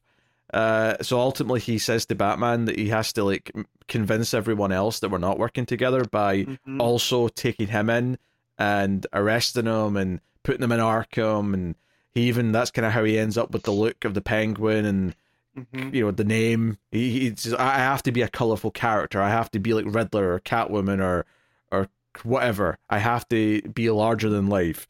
But much like all the other issues, this again is told from the narration of other people who are in the scene with them, and some of them are quite funny. The first one, which is this gangster henchman that comes in, and Penguin wants the contact information for what turns out to be the Help. This is where he sort of first interacts with him. He stabs this guy in the neck, and I love that it's his narration, because then his narration just sort of goes neck, he, no, how, I, heart. Like, it sort of like breaks up after he gets stabbed, and I thought that was quite funny in a dark way. So for a hot second, I forgot that was the gimmick of this book, right? Because I read so many books, I forgot, and I was like, I had to go back and read it. I'm like, wait, this is not the Penguin that's getting stabbed. Why? I'm like, oh yeah, the Penguin isn't narrated once. So not once. No. Yes, and then it made a lot more sense, and it was darkly funny. Yeah. So yeah, and we get a little bit of Gordon working with Batman. This murder of this henchman, like the knife, like Batman gets the knife, he's analyzing it for anything, and he finds fabric on it, which eventually leads to someone else. But it comes to see Penguin, and there's this whole song and dance where he knows Penguin's lying, and Penguin knows that Batman knows he's lying, but he's not been able to prove anything that Penguin did something. But we obviously know he did just murder this guy by stabbing him in the neck. So it's showing how good he is at even playing Batman. Even when Batman knows that he's being played or suspects that he's being played, he can't quite figure out what Penguin's doing. So it makes Penguin feel like a formidable foe in that sense. In fact, by the end of the issue, one of Batman's lines in the narration is, all these years later, I still wonder sometimes, was I playing him? Was I using him? Or was he using me? And that's kind of the core question that this issue gets up to. Because Penguin sort of like rambles on whenever Batman comes to see him, and Batman just lets him talk. The idea that he'll reveal things, not just stuff that Penguin's intentionally revealing, but he'll reveal other things by the stuff that he omits, by the way he says things, by the way he's nervous about certain things. Turns out that he had his wife, who's sleeping with one of the Bartonellis, to have sex with this other guy, steal his fancy, not one of a kind, but close enough one of a kind handkerchiefs, so that they could wipe the knife with it, so that it would lead Batman to this guy, because he has the handkerchief that's left fabric fragments on the knife. So we get this ridiculous scene where it's all from the wife's narration, where she's talking about how awful this guy is, how his cologne stinks, and then Batman comes out of the scene and beats the shit out of him right in front of her, and just sort of casually says, "Are you okay, ma'am?" Yeah, I love the art. You all right, ma'am? I don't picture Batman ever talking like that. So it's very funny. Yeah, there's definitely a dark sense of humor through a lot of this not just this issue, but just this book in general. Well, even the fact when she's talking about, he's disgusting and all this the stuff that we would usually describe Penguin as, right? But she's attracted to his entire, almost like his competence. That Oswald's very good at all of these little schemes, right? And yet it's the more traditional kind of suave gangster types that she's talking about, he's wearing too much cologne and I'm trying to the other stuff, just this whole presentation. Well, I think a little trick he does in the writing here, King, is that he mentions, like, one of the things she says is that she can't wait to take a shower and wash the stink of this cologne off. The next time we see her in the book is the scene where she's having a bath with Penguin. They're in like a hot tub together. And it kind of feels like that's kind of symbolic, the idea that she is cleaning with Penguin. Like, this is, I don't know, like, there was something there to me that connected those two scenes. Well, and she kind of helps him create the Penguin gimmick, right? She points out all these things that he can lean into, like his obsession with birds, and he looks good, and he looks good when he dresses up, so you have to do something extra flamboyant, like a tuxedo, because he doesn't wear those. He wears nicer suits. She specifically says you look like a penguin when you wear a tux. Yep. So, and then it all clicks. So, like, the whole idea of the Penguin as a character was, her and him. And it also kind of, because they point out that if he does this, he needs to end up in Arkham Asylum, right? If he just does it by normal, he's going to go to Blackgate, and that's not going to help. Right, he's got to go to Arkham so he can get out easier. He has to be seen as a colourful character, like one of the rogues gallery. And just back on this whole, like, she mentions wanting a shower in her narration, and later on she's bathing with him. It also suggests that this is the real her when she's with Penguin, like, because it ties to, like, what she was actually thinking at the time. But whereas Penguin's let into that private time, he's let into when she's cleaning. So whatever demented relationship these two have, this is what it is. And there's all sorts of stuff in between where Penguin, like, bashes like a henchman's face, or the bartender's face into the bar, which, again, the art's pretty good here, showing like Penguin's reflection in the mirror and then smashing his face. I mean, Penguin's face in this art style still feels a little bit weird at times because it's very wide. It's my main problem with this book is kind of the art is, like, it's very stylistic. Right, but it's nothing like what we were getting before. So, like, getting all the proportions and stuff, it's a little weird. But again, it is artistic expression. It makes Penguin look so monstrous. It works, though, right? Yeah, like, I think the art's really good in terms of almost everything else. It's just Penguin's face at times takes a little bit getting used to. Did you like that his bow tie when he's wearing a tuxedo is in the shape of the Bat logo? Yep, I thought that was very funny. A really subtle touch. Well, not subtle, but you know what I mean. So we get, and I loved it when you get to that page after Penguin's explained to Batman, hey, for them not to be suspicious of our arrangement, you have to take me in, and he convinces Batman, and he's like, very well then. We get a full page spread of the Penguin attacking Batman. This show that they're putting on for this fight for the world to see. And I do like that the art here is kind of different, and Penguin does look more like a cartoon character as he's lunging at Batman. He's like, he's not Oswald Cobblepot right here. He's the character, the Penguin, for the purpose. Like, he's wearing a monocle, right? Like, yeah. But he looks more demented. It's like the contrast to that, though, is in the next page when you see him sitting in the straitjacket, and he's just back to being like dead-eyed, like just staring straight ahead. It really presents this picture that the Penguin is this character he puts on in this interpretation. It's a little bit different to other versions of Penguin, obviously, but this is definitely King trying to put his own stamp in the character. For sure. But the big thing, though, is that the reason why I wanted the help. So there's a scene in the middle where he goes to the help, and it's actually the help that gives him the recommendation that he can kind of tell that, like, your reputation is hurt right now because it feels like you're safe when everyone else isn't. So he's actually the one that inspires the Penguin to, like, do this whole thing with Batman where they have to make it look like they're enemies. Like, well, not that they were pretending they were friends before, but the idea that, you have to also take me in sometimes. You have to actually put me through what the other villains go through. You know? Like, they're putting it together that, how come you never get pinched? Yeah. But this help stuff is actually, he's been hired for a job, and when he gets hired in the middle of the issue, we don't know what it is. By the end of the issue, the help's back, they're in the car, and he's basically describing how, and this is in his narration, about how this was a tough job, how it was much more work than he thought it would be. But basically what Penguin asked him to do is trace who paid for the Iceberg Lounge. When it was taken away from Falcone. whoever it was, yeah, who paid for it and gave it to him, right? And obviously, there was levels of like disguise here, but ultimately, the help has been able to track down who the person was that actually paid for it.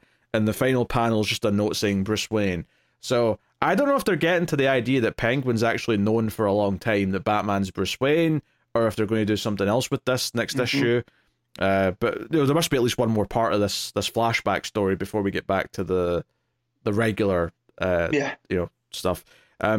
I still think this is very good. I think the craft is very strong. I think the narration gimmick is still super good, and the way it sells who the Penguin is this mysterious figure who's not... Because I think the thing you do by having the Penguin be someone who never narrates himself, and it's always from someone else's perspective. We've talked a lot since issue 1 about what that does for the story. But I think the thing that I'm really realizing here, especially now that the story is getting into this idea that he puts on a front of this character who's not really who he is this idea that by only ever giving us him from other people's perspectives, we're playing into this idea of them not knowing for sure like who he is. Like some of them might get him better than others. And this idea that what they think of him might not be the reality of who he actually is. And it's only because we're getting all these different perspectives that we're able to actually piece together who he might actually be. There's still some room though for some surprises, but I think that's what that third person narration is doing for the character. It's giving it that mystique of like, is this really him in the moment, or is this just the Penguin character? It adds to that presence of the Penguin, right? It's his reputation precedes him, and we see how different people react to him. Like the guy that he stabs with the switchblade at the beginning, just going in there because he's not expecting any of that stuff to happen, right? It's just like, oh, Cobblepot's calling me in. What does he need? There's no like there's a respect there, but there's nothing that would suggest like, oh, my life's in danger. But we're also seeing now throughout the story that reputation is something he's constructed. Or at least now he's constructing it. He's realizing he wants to have a specific kind of reputation. So that's interesting. And also, he obviously kills that guy at the start because he doesn't want anyone else to know about the help. He's like making sure that's like there's no ties to that character. I do like.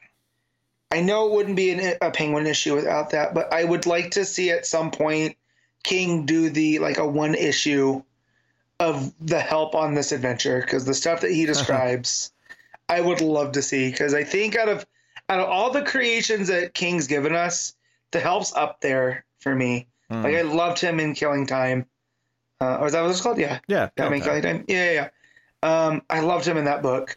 He just is a character that stuck out. To have him come back here, and then more of the St. Clair character too is like when we saw that how nervous she makes the Penguin, right? Like he wasn't acting like himself, and now we see the beginning kind of of that relationship, because she knows who he really is, right? Like, which I think probably in turn explains why he's so nervous with her in the present day stuff, because she's one of the few people that maybe he has been vulnerable with and been openly honest with. So that's enhancing this story, and that in turn is enhancing future stories. So that's all very good stuff. But I think the biggest complaint I would have here is that as good as this and last issue where this like flashback story is, it's not as good as the ongoing main story. So it's a little bit lesser to that, but still very, very good. It's just not quite as amazing as the other stuff. It definitely is a Penguin that I'm still not used to, because, again, we've talked about in the last issue how the Cobblepots are this big family in Gotham and, all this. But the fact that he's a self-made guy that came up by basically using Batman to clear out the criminal contingent for him to consolidate power, I'm almost preferring that to the old wealthy aristocrat version. Sure. It makes him that much more dangerous, and it makes him a counter to Bruce, who, Bruce takes his family fortune and makes himself, whereas Oswald took it himself and did everything. So it adds a whole layer to their relationship as well. And I love when the Bat villains can reflect on Bruce a little bit. Well, I think it makes sense that Penguin's not physically a threat to Batman, but the idea that he may be outthinking him in ways that Batman is too arrogant to suspect most of the time is quite interesting. But as I'm sure we'll find out, though, as the story goes on at the present day stuff, and we see him interact with Batman a bit more. Because, we started off with that tease of them going down in the Batwing right back at the start of issue 1. Mm-hmm. I do wonder if we get a sense of, like, at some point Batman did realize that Penguin's actually dangerous and killing people and has to be taken care of. Like, I wonder when that working relationship maybe broke down. Right. Because I assume it did at some point, but... Right, you have to assume, too, that... Let's say he does put together that he knows that Bruce is Batman. That only has value to him because he's the only one that knows. Right? So if he puts it out there for everybody to figure out, it does nothing. So that also adds a different aspect to their relationship, too. Oh. Yeah, I'm back. No, So there you go. I was listening. Don't worry. I was just... Yeah, you're good. You're good. But, yeah, definitely adds a different layer on that, too, that even if he does know, if he pieces it together, like, how useful is that to him in manipulating Batman? Well, maybe that's something we'll see next issue, is like what he can do with this information. If he's pieced that together specifically, which I suspect that he would, or at least he thinks there's a connection between them. Yep. But definitely an interest. It's a good cliffhanger. I'll say that. Like it was like, oh, okay, this is interesting. I also want to mention all the Bat villains in the last 3 years now that have learned about Bruce in Batman. Right? We got Joker currently in the Zdarsky stuff. Selina's known forever, which she's not really a villain. We have Penguin. In Detective Comics, we've had Harvey, right, and Two-Face. Find out about him. I believe Riddler knows at some point too. So we're naming all of these other ones. It's almost like are you really a Bat villain if you don't know that Bruce Wayne's Batman? No. Like Croc, are you in the big leagues? Because but yeah, it's very funny. Yeah, that's good. All right, what are you giving Penguin issue 7? I'm gonna give this. I'll give this an 8. Yeah, I agree. Another solid 8 for me. I realize that I'm rating everything an 8 so far this week, but I kind of feel that like nothing so far that we've talked about for me has been exceptional, but they've all been really good. Yeah. For the most part. So. Yeah, I'm looking forward to getting back to the ongoing present day stuff, but I do think this was an interesting issue. So, all right, Amazon's Attack, issue 5, Josie Campbell writing with Vasco Georgiev on the... Georgiev. There you go. Whatever. On the art. So, I keep forgetting to look up this damn character's name. Who's the woman from the Banner McDowell? Queen Faruka. Faruka. Right. Yes. Every time I talk about this issue, I forget that woman's name. So, yeah. I'm in the wrong book. What am I doing here? You're in the wrong part of the book, huh? No, I'm looking at Jay Garrick. That's not what I might be looking at.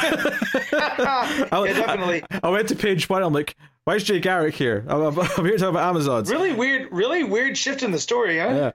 Yeah. This issue, obviously, we did the stuff last time where like Cassie became like mind controlled through whatever, and it seems like Yara's taken over this issue by it as well. Yep. So that's like a tease, but most of the issue last time was those characters.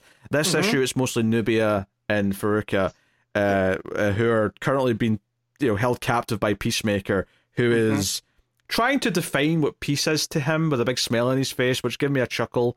But it is. I want to give Josie Campbell credit because I still haven't finished Peacemaker, and this made me want to go back and finish the show. I read this in John Cena's voice, so I want to give Campbell credit for that. That it seems very familiar to the James Gunn version of Peacemaker, and I think that only adds, knowing on what happens on that show. It really makes him kind of a counterpoint to the Amazons, and he fits very well into this Amazon versus the AXE story. Yeah, I did get a little confused early on here because all of a sudden there was like a big spectral looking figure and like Hippolyta was there, and I'm like, what the hell's happening? And then it turned out, this has all been sort of beamed into like Nubia's head, right? She's seeing visions of like a similar incident play out with Hippolyta. And what's his face here? Hercules, right? Yeah, but it's spelled differently. It's like Hercules. Well, Heracles. Yeah, is that just like an old spelling of Hercules? So because of Greek, yeah. So just ancient Greek being what it was, Hercules is the anglicized version for English, but more traditionally it's Heracles. Okay, I'll just call him Hercules then. That's fine. Yeah. But yeah, so he shows up. I mean, we get like a fun thing here where they break out the baby carrots. The axe agent is like, "Hey, we found these carrots." And Hoppy gets a hold of them, which gives them fuel to teleport. So they start teleporting all over the place and fighting Peacemaker. We go to Philadelphia first, then we end up in Mumbai, and then we're in Edinburgh, bizarrely. And they're just fighting through teleporting holes. They end up in Santa Fe. So yeah, it's a fun little sequence. Big capper to this, though, is that as they're fighting Peacemaker, Nubia goes to hit Peacemaker, and there's a gunshot. And this is actually a really dark bit in the issue. It takes a very, very big swing here, where a child in Santa Fe, like a young boy, has picked up a gun that's dropped from Peacemaker, one of the axe soldiers, and shot Nubia in the side. And it's like a really big kind of moment. They're like, drawing a kid with a gun in his hand is kind of ballsy. So they go through a portal. They end up in, I think, Tunisia in a desert. And like, Farouk is patching her up, but I think what was interesting here is like to sort of like tackle that horrific incident, which is it's a big deal anyway. But what Nubia really like sort of latches onto here, which really like makes her feel something, is that little boy that shot her like pushed his sister behind him and picked up the gun, thinking that he had to protect her from Nubia, from an Amazon. And this very issue started with a page of like all these news reports and like podcasts talking about like how the Amazons are threats. I loved how the one was a podcast where the other guy's like, and also we'll tell you how to bury your gold in the backyard. Got to bury your gold. Grifter's gonna grift. So that gave me a chuckle, but I was like, you know what, this is landing hard, this idea, because Nubia starts talking about her origin and how like when she came out of the well or whatever, she basically, like smelled the earth and she was like, this is magical. She was raised, or not raised, but she was, she learned to love Themyscira. But when she went into the man's world, as they called it, she basically quickly realized that a lot of that was beautiful too. And she really hated using the term man's world, because really this is our world. And this is all part of our world, and we should like fight to make all of it better. Which I think is interesting, because obviously that's something that Wonder Woman also does, even if she doesn't say it that way. But I do like the idea of like this, the queen of the Amazons having that attitude and being like, no, we can't just be this segregated little community that's away from everyone else. We kind of have to make it better for everyone, for all the innocent people, the children, everything all over the world. And she admits that she's kind of doubting if like she still believes all of this. Yeah. But like obviously this moment with this kid shooting her to protect his sister is hit hard. So I liked all this stuff. I thought it was a really good dramatic character bit. And that plays off of what Farouk is telling her as she's heating up, her sword to, because she digs the bullet out to, what's that called? Cauterize. Yeah, cauterize the bleeding. Yeah. Right. And so she talks about, the Bana Migdal is that, they've been a scar, right? Is that everything about them, because they open, the Bana Migdal is the one rare Amazon tribe that accepts, new people into it, right? So you have these women that end up searching for them and joining their ranks, but they all have one thing in common. Yeah, she makes it sound like it's almost like a support group for people who are victims of abuse or have been, like basically chewed up by the world, and they need the Bana Migdal. They need an Amazon group to like give them refuge from the rest of the world. And that's because the world hurt them, and that we're like the scar. We're the proof of you can heal and get better. And so the fact that we get into Nubia stuff is like, well, no, this world also has beauty, and we can be there and join in on it too. We just have to set the example. I thought that was a really good example of what Wonder Woman stands for, And so the fact that it's Nubia as the queen of the Amazons, that these are two competing ideals for the Amazons right now, even going back to the Tom King book. I think first things first, that speech from Faruka about the Banner McDowell made them more interesting to me instantly, because I didn't know that about them, right? This idea that they just accept people who need something like that. I'm like, okay, that makes you instantly stand out against the other Amazon tribes, and I understand you better, and now you have a place like in my head for what you are. That's great. But also this idea from Nubia that, no, we can't just shut ourselves off from the rest of the world. Like, making an island where you're just protected from all the bad things doesn't solve any of the problems, and eventually they still may come knocking anyway. Like, you have to like try and change the world. So there's a lot in it. Like, this is kind of a lighter book, all things considered, compared to the regular Wonder Woman book, but I feel like this issue has actually raised some really big themes that feels like it's playing really nicely to me. Ooh. And it feels like it's playing off of the main Wonder Woman run too, in just a slight way of what it means to be an Amazon. And, when there's all this propaganda out there, it's like, well, do we become the propaganda, or do we fight back against it? Because they even bring up the Escasita, where they're a secret, they're a shadow, but they're also in man's world. They're this kind of wild card in everything that, while in man's world, they're apart from it. And that secrecy has led them to, still being around. And so I just like all these different play, and it made me like Nubia, and not that I disliked her, but this, this whole thing when she says, she gets to the end of her story about man's world is our world, the world that belongs to all of us together, and she's smiling despite this pain. And I was like, man, Nubia is a great character. I was feeling that as well. I felt like more connected to Nubia as a character in this issue than I ever have. Now, admittedly, it doesn't help that all that Wonder Woman stuff that was being written like last year was stuff that I didn't like the writing, so I just didn't read any of it. And there was a lot of Nubia, there was like a Nubia miniseries involved in all that and stuff. But I felt like this issue sold me both on Nubia as a character and what she believes in, and what makes her interesting and what makes her different from Hippolyta, but also sold me on the Banner McDowell as a concept and Faruka as a character. So I feel like this issue, like in a 1-2 punch, made me care more about these two characters that I have not really just had enough of, or had enough meaningful stories with to really care about. So on that, this issue was a victory. Because last issue I was saying, hey, it's great that this issue focuses on Mary and Yara, because I like those characters. And, obviously I do. But this issue did the harder thing. It took the other ones that I don't know as well and made me care more about them. But also gave me some fun stuff with Peacemaker and Hoppy and the portals and all that stuff. But then hit you with all this gut punch stuff towards the end. The final of the issue is that then Faruka becomes possessed and knocks out Nubia, and she wakes up tied up next to Mary.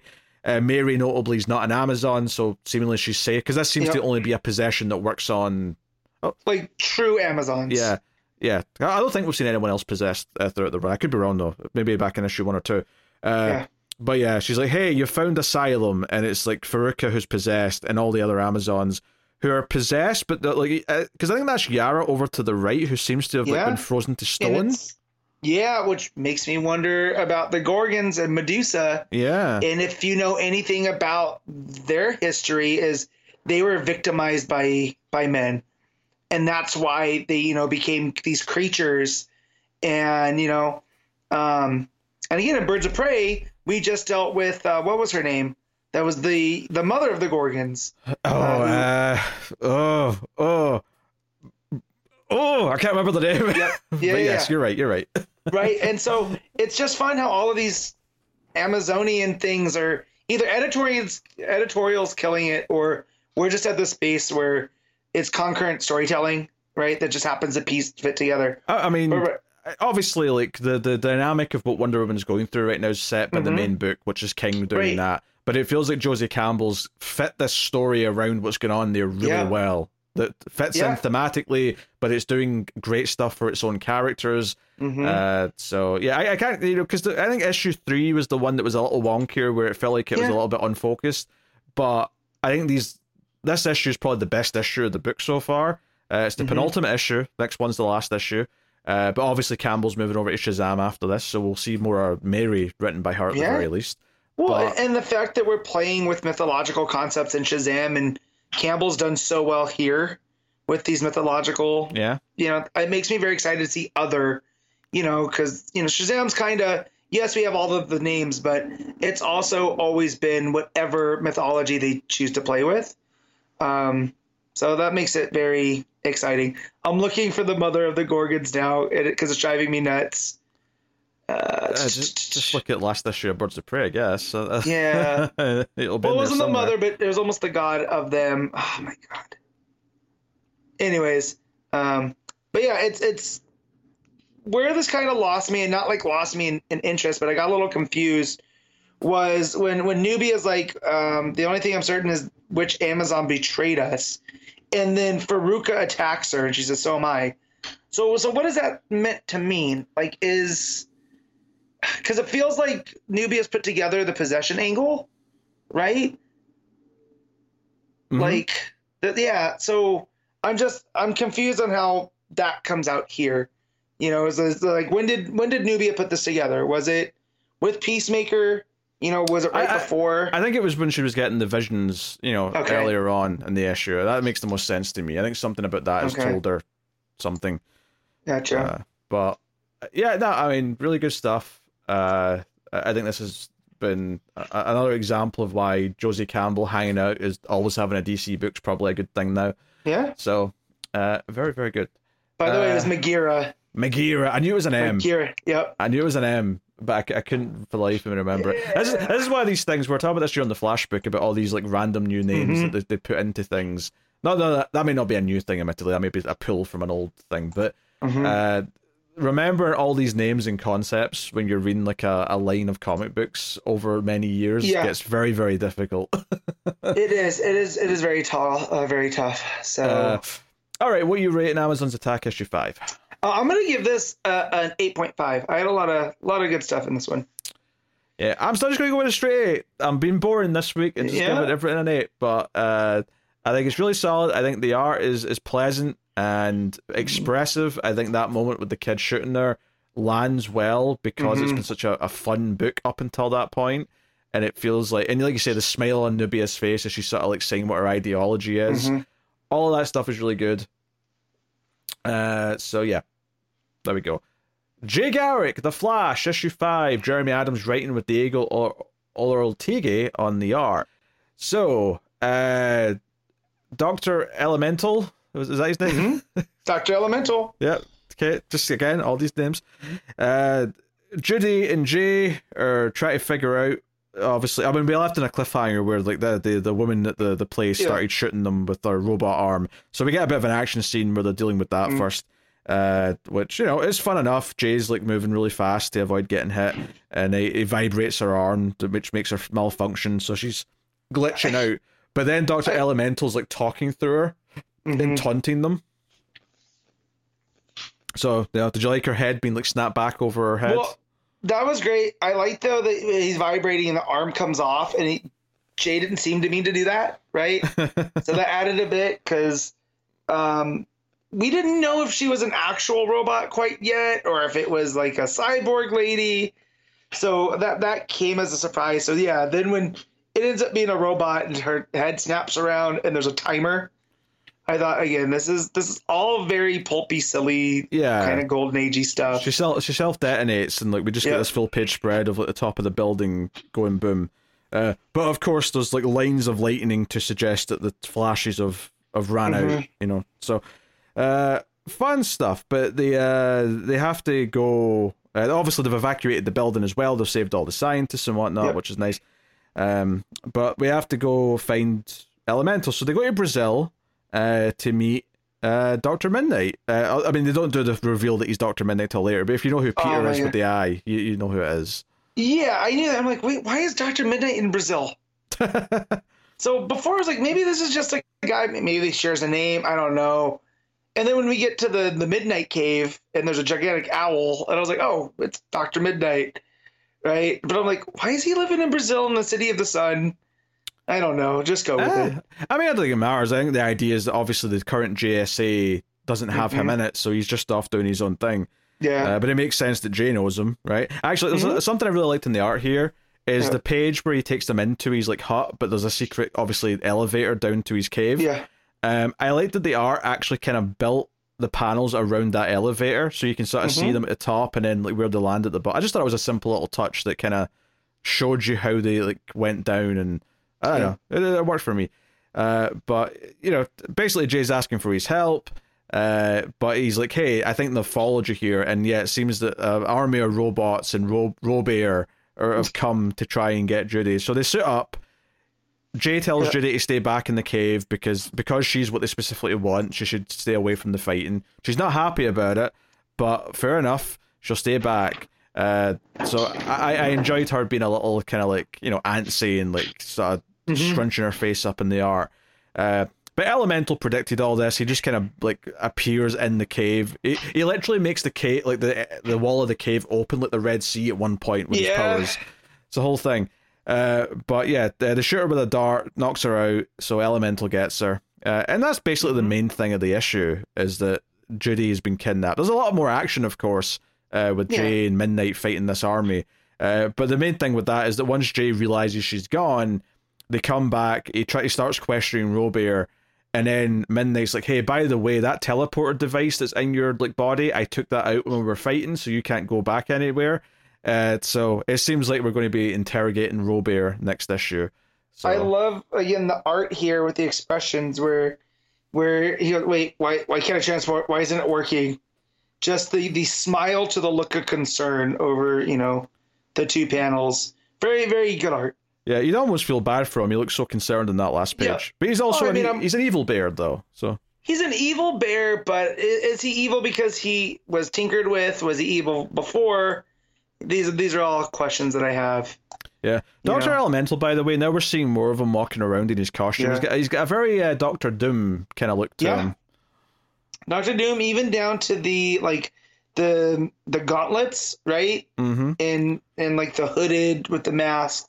So like that can't be an accident. So, but yeah, what is his plan with Judy? That's where I'm at. That I haven't quite pieced together. You know, because he's always been interested in her almost as a conduit.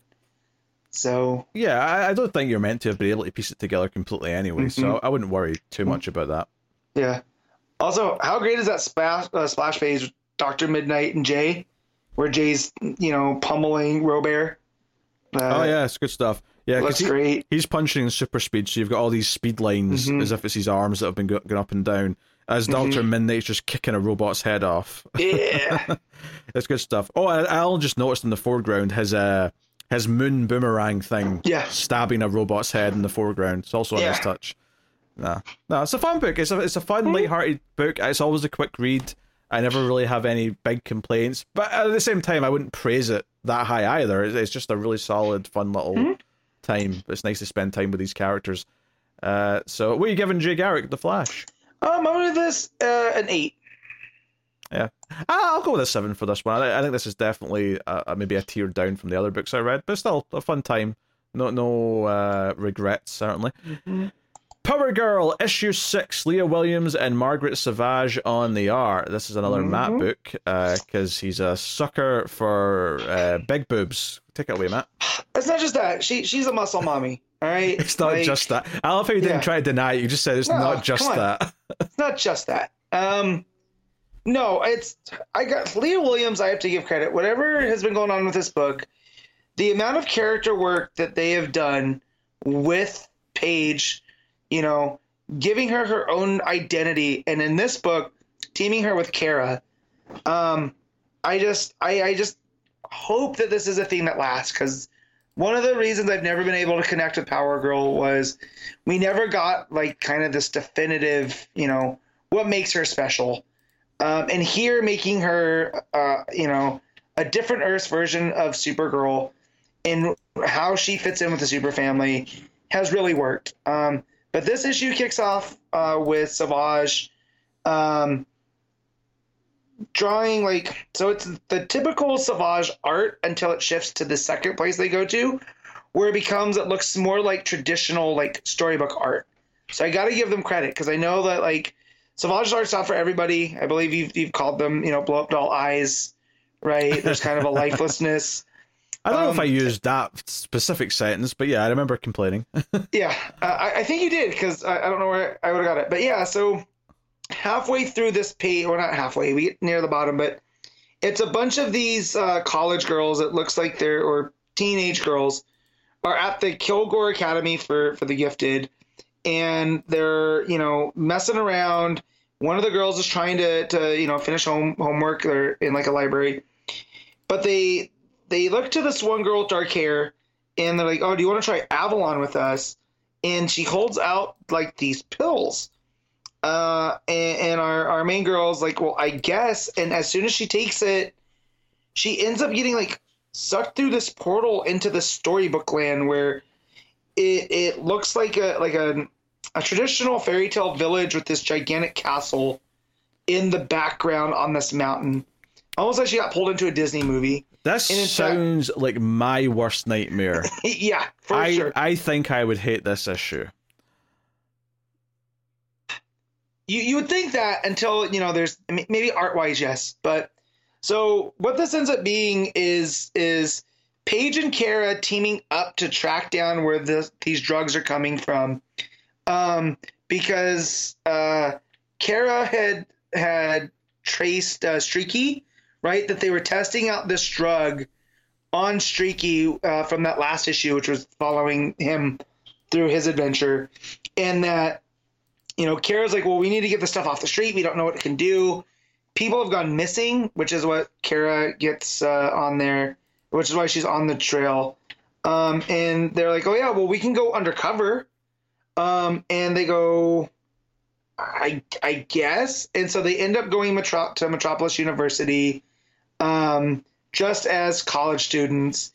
And basically for that, it's just Paige, wearing a tank top and boots and a short skirt, which she ends up running into her intern from, the first like 2 issues, who's confused as why she's dressed like that. Because, she knows like she runs her startup, and she also writes for the Daily Planet, and she passes it off like they're doing a story for Lois, but you can't tell anybody because I have to be, undercover. And so the intern's like, oh yeah, okay, that works.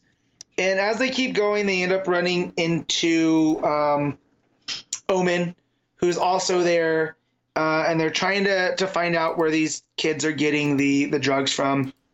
Omen ended up using her telepathic powers, and they find out that there's these 2 henchmen wearing the comedy and tragedy masks that are going around offering these drugs to people.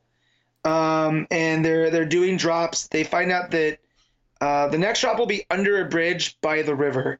So our Supergirls go off. They end up getting some of them from that bust that they did with Omen. And when they get into the pill, it's almost like a gelatin ball. And when they cut it open, this like tendril comes out, and Kara calls it a biomass. And they're like, okay, well, we can't take this stuff. We don't know what it will do to our Kryptonian physiology. So we'll just, we'll try to keep it contained. They go to one of the bridges. Kara's dressed in a cloak, and they end up preventing these guys from selling their wares. They try to get away. Paige knocks one of them into the water, and as she's going after the next one, she sees that he's spray painting this like weird like letter onto a side of a building, and then he touches it and goes through. Kara comes from out of the water where she followed the other one in. He's gone as well, and she's upset. And this is where Savage's art looks really good, because she comes out of the water and there's like these splash lines all over, and her eyes are doing the Kryptonian glow thing, except it looks more like electricity. So it gives her this very imposing sense. All the color is like pinks and blues, and everything contrasts really well. And it goes, they realize that like when these people disappear when they take the drug, what if this is like a teleportation thing and they're going somewhere else? and then it cuts to over that this name that they've gotten from some of the people that have used it is called Farimbia, and Paige hypothesizes, like, what if it's an alternate dimension? To where Leah Williams in a caption goes, Farimbia, an alternate dimension, and it's that castle from the first couple pages. And there's a lady who looks like Emerald Empress, the Legion villain. She's in all green. She's clearly magical because she's looking into a cauldron, and basically saying, like, we're taking all of these kids from Metropolis for a reason, in that they're bringing them to Farimbia, and she needs more of them for whatever it's going to need. So our Supergirls end up realizing, like, when that guy painted that symbol, it created a doorway. So they end up redoing it and taking some of that biomass stuff and rubbing it on to the wall, and it ends up taking them to Farimbia. But before they went, they argue. They're like, well, we have no idea how to get back. And Paige is like, well, I'll just astral punch. It's, what use is going to an alternate dimension if I can't astral punch my way out? So when they get there, they're very confused by the storybook stuff. And the girl that was from the start pops out of a bush to them and is like, oh, great. You're never leaving. Paige tries to punch out and nothing. They can't fly. They don't have any powers, and they're stuck here. And our girl from the beginning is like, no one that goes to the castle ever comes out. And it cuts back to the witch in green, who realizes that our two heroines are Kryptonian, and says, that their powers have been neutralized. Nothing will stop me now, with an evil laugh, with all of these college students. It looks like they're building a rock wall around the castle, and that's where we leave off. So a very fun issue, despite the inherent silliness of it all. I love the back and forth between Kara and Paige. It really makes them feel, it gives Paige a spot in the super family. The fact that she has this kind of contentious relationship with Kara, but they still respect each other. I'm glad to see that coming out here, because Kara being the more experienced super of the two, right? Like what it means to be part of the Superman family, and Paige still trying to prove herself. It gives her this headstrongness where she looks before she leaps. So Kara being that character to kind of draw her back in, to being like, look, you got to think about these things. I really enjoy that. So yeah. Leah Williams is just continually to add layers to Power Girl. And then the art here, the way that it jumps back between the storybook style art and Savage's typical art, and the color use, which I'm always a fan of Savage, even if you don't enjoy the dead eyes, at least the colors are pretty. Here, that kind of pastel-y continues, that pastel, the greens, blues, pinks, everything playing off of each other. So I'm going to give this an 8.5. All right. That was the last book, so that takes out the part of the show where we pick our favorite stuff of the week, favorite panel/moment, favorite cover, favorite artist, top 5 books, all that stuff. And that noise, you sometimes hear it as, I think, wind hitting off Matt's window. It's wind and the garbage man right now, so it's an 0 for 2. My neighborhood hates me. All right, Matt, what was your panel/moment of the week? Am I crazy to make it the Sanctuary reveal? Does the moment of the week have to be something positive? Can it be something that made me throw my iPad? I mean, if you want to go with that, I mean, it's not going to be. Mine's actually going to be from Amazon Attack, and it's going to be that shot of Nubia smiling when she goes. It should be Our World. That really resonated with me. And there's a lot of other stuff to pull from this week, but that one in particular, when we got talking about it, the fact that you noticed it too, and it gave you the same feeling, really drove home that for me. Yeah. I don't know what you picked this week. It's a lot of similar feelings, levels wise across the books. Batman and Penguin looking to St. Clair and calling her ma'am. That was up there too. Oh, that was sure. pretty funny. Yeah. I mean, I'm also tempted to take something from Amazon's Attack just because it does such an impressive job of making me care about a couple of characters that up until now I haven't that much. But I also really like the moment in Flash where Linda puts her hand on Molly's shoulder. That said, I'll go with Amazon's Attack. I think that was maybe more of a standout moment this week, so I'll go with that. So, cool. Cover of the week. There's a few options that I'll highlight. There's a Mattina cover for Penguin, which obviously is up to that usual standards. There's a Francavilla cover for Detective, which is very nice, of Batman sort of on his knees in the desert. Kind of like Furiosa and Mad Max Fury Road, actually. But I got to go with another Detective variant, and it's the Federici variant of Batman on a horse with the scarf over his face.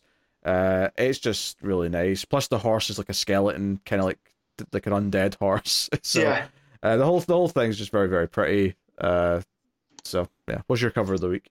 Yeah, so I want to spotlight a couple of them.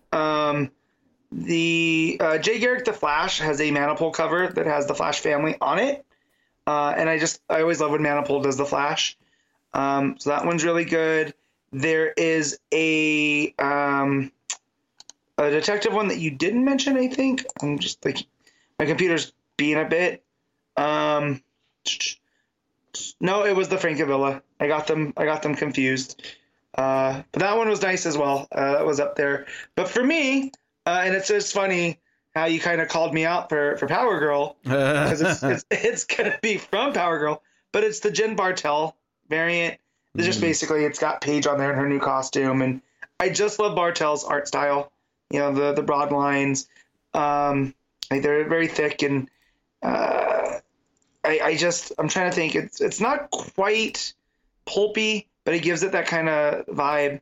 But there's another one that if I wanted to be a self-parody, there's another Power Girl cover that's from Dan Panosian, and it's got her flexing on the cover, So, but I believe I picked that one last month too, of her flexing. So I'm going to do my best not to get bonked.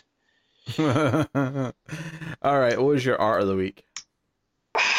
Man, the Green Arrow Isaac stuff was really good. That was kind of the highlight, but it'd be hard not to give it to Detective for Federici and Raffaelli. So yeah, I'll go with Tech. Yeah, I like Deodato Jr. on Flash. Both. I mean, honestly, both Amazon's Attack and Penguin have really solid art. Yeah. But I also got to go with Detective. It's too much of a 1-2 punch. Overall. So, all right, Matt, rank your top 5 books of the week. Okay, so I'm gonna go number 1 Flash, number 2 Tech, 3 Power Girl, 4 Jay Garrick Flash, and 5 Penguin. No, 5 Amazon Attack. Okay. I think I did that right. Yeah. What's number 1? Number 1 was The Flash. Yeah, I thought I heard you say that. Yeah, you did. Interesting. Yeah, that's a weird week. It's tough because they were all log jammed, and that's why Penguins and Amazon Attack were neck and neck, but I think I liked Amazon's a little bit more. Yeah, I think I'm going to go number 1 Penguin, number 2 Amazon's Attack, number 3 Detective, number 4 Flash, and then number 5 Jay Garrick Flash. So yeah, really weird week to rank actually, because I had a lot of similar numbers for my ratings. All right, but that'll lead me to tell you what's coming next week from DC Comics. We have. Wait, is that right? That can't be right. What? Have I skipped a week? I did skip a week. Sorry. You did. Yeah. So next week we have Batman 145. We have Poison Ivy 20. We have Birds of Prey issue 7, Start of the New York. Looking forward to that. We have Shazam issue 9, Blue Beetle 7. We have The Batman First Night issue 1. That's the Black Label book with sort of the Golden Age Batman. Really curious to check that out. Kneel Before Zod issue 3, Suicide Squad Kill the Arkham Asylum issue 2. There's no there. I added that because the video game has the Justice League. And then Superman 78 is out next week, as well as Batman Scooby-Doo. So that is what's coming out. next week from DC Comics. So week 1's been a quieter week for a little while, no difference next week, but we do have a new Black Label book to check out. So hey, if there's ever a week to give me a double-sized Black Label book, next week's perfect. So yeah, right. I hate on the cover of Batman that he looks like Hush. I really. Dear. But hey, we have Shazam and Birds next week, so we do. I'm looking forward to those very much. So that is the show, everyone. Thank you for joining us. You can, of course, hit the like button if you're on YouTube. It helps us out a bunch, and give us a nice 5-star review on iTunes or wherever you get your podcast from. That all helps. Of course, you can support us more directly financially over at patreon.com/MailedFuzzTV and help keep the lights on and the comic books being read and whatnot. You can do that over there. But that is the show, so thank you very much for joining. We appreciate it. Keep reading DC Comics, and remember to never get lost in the Speed Force.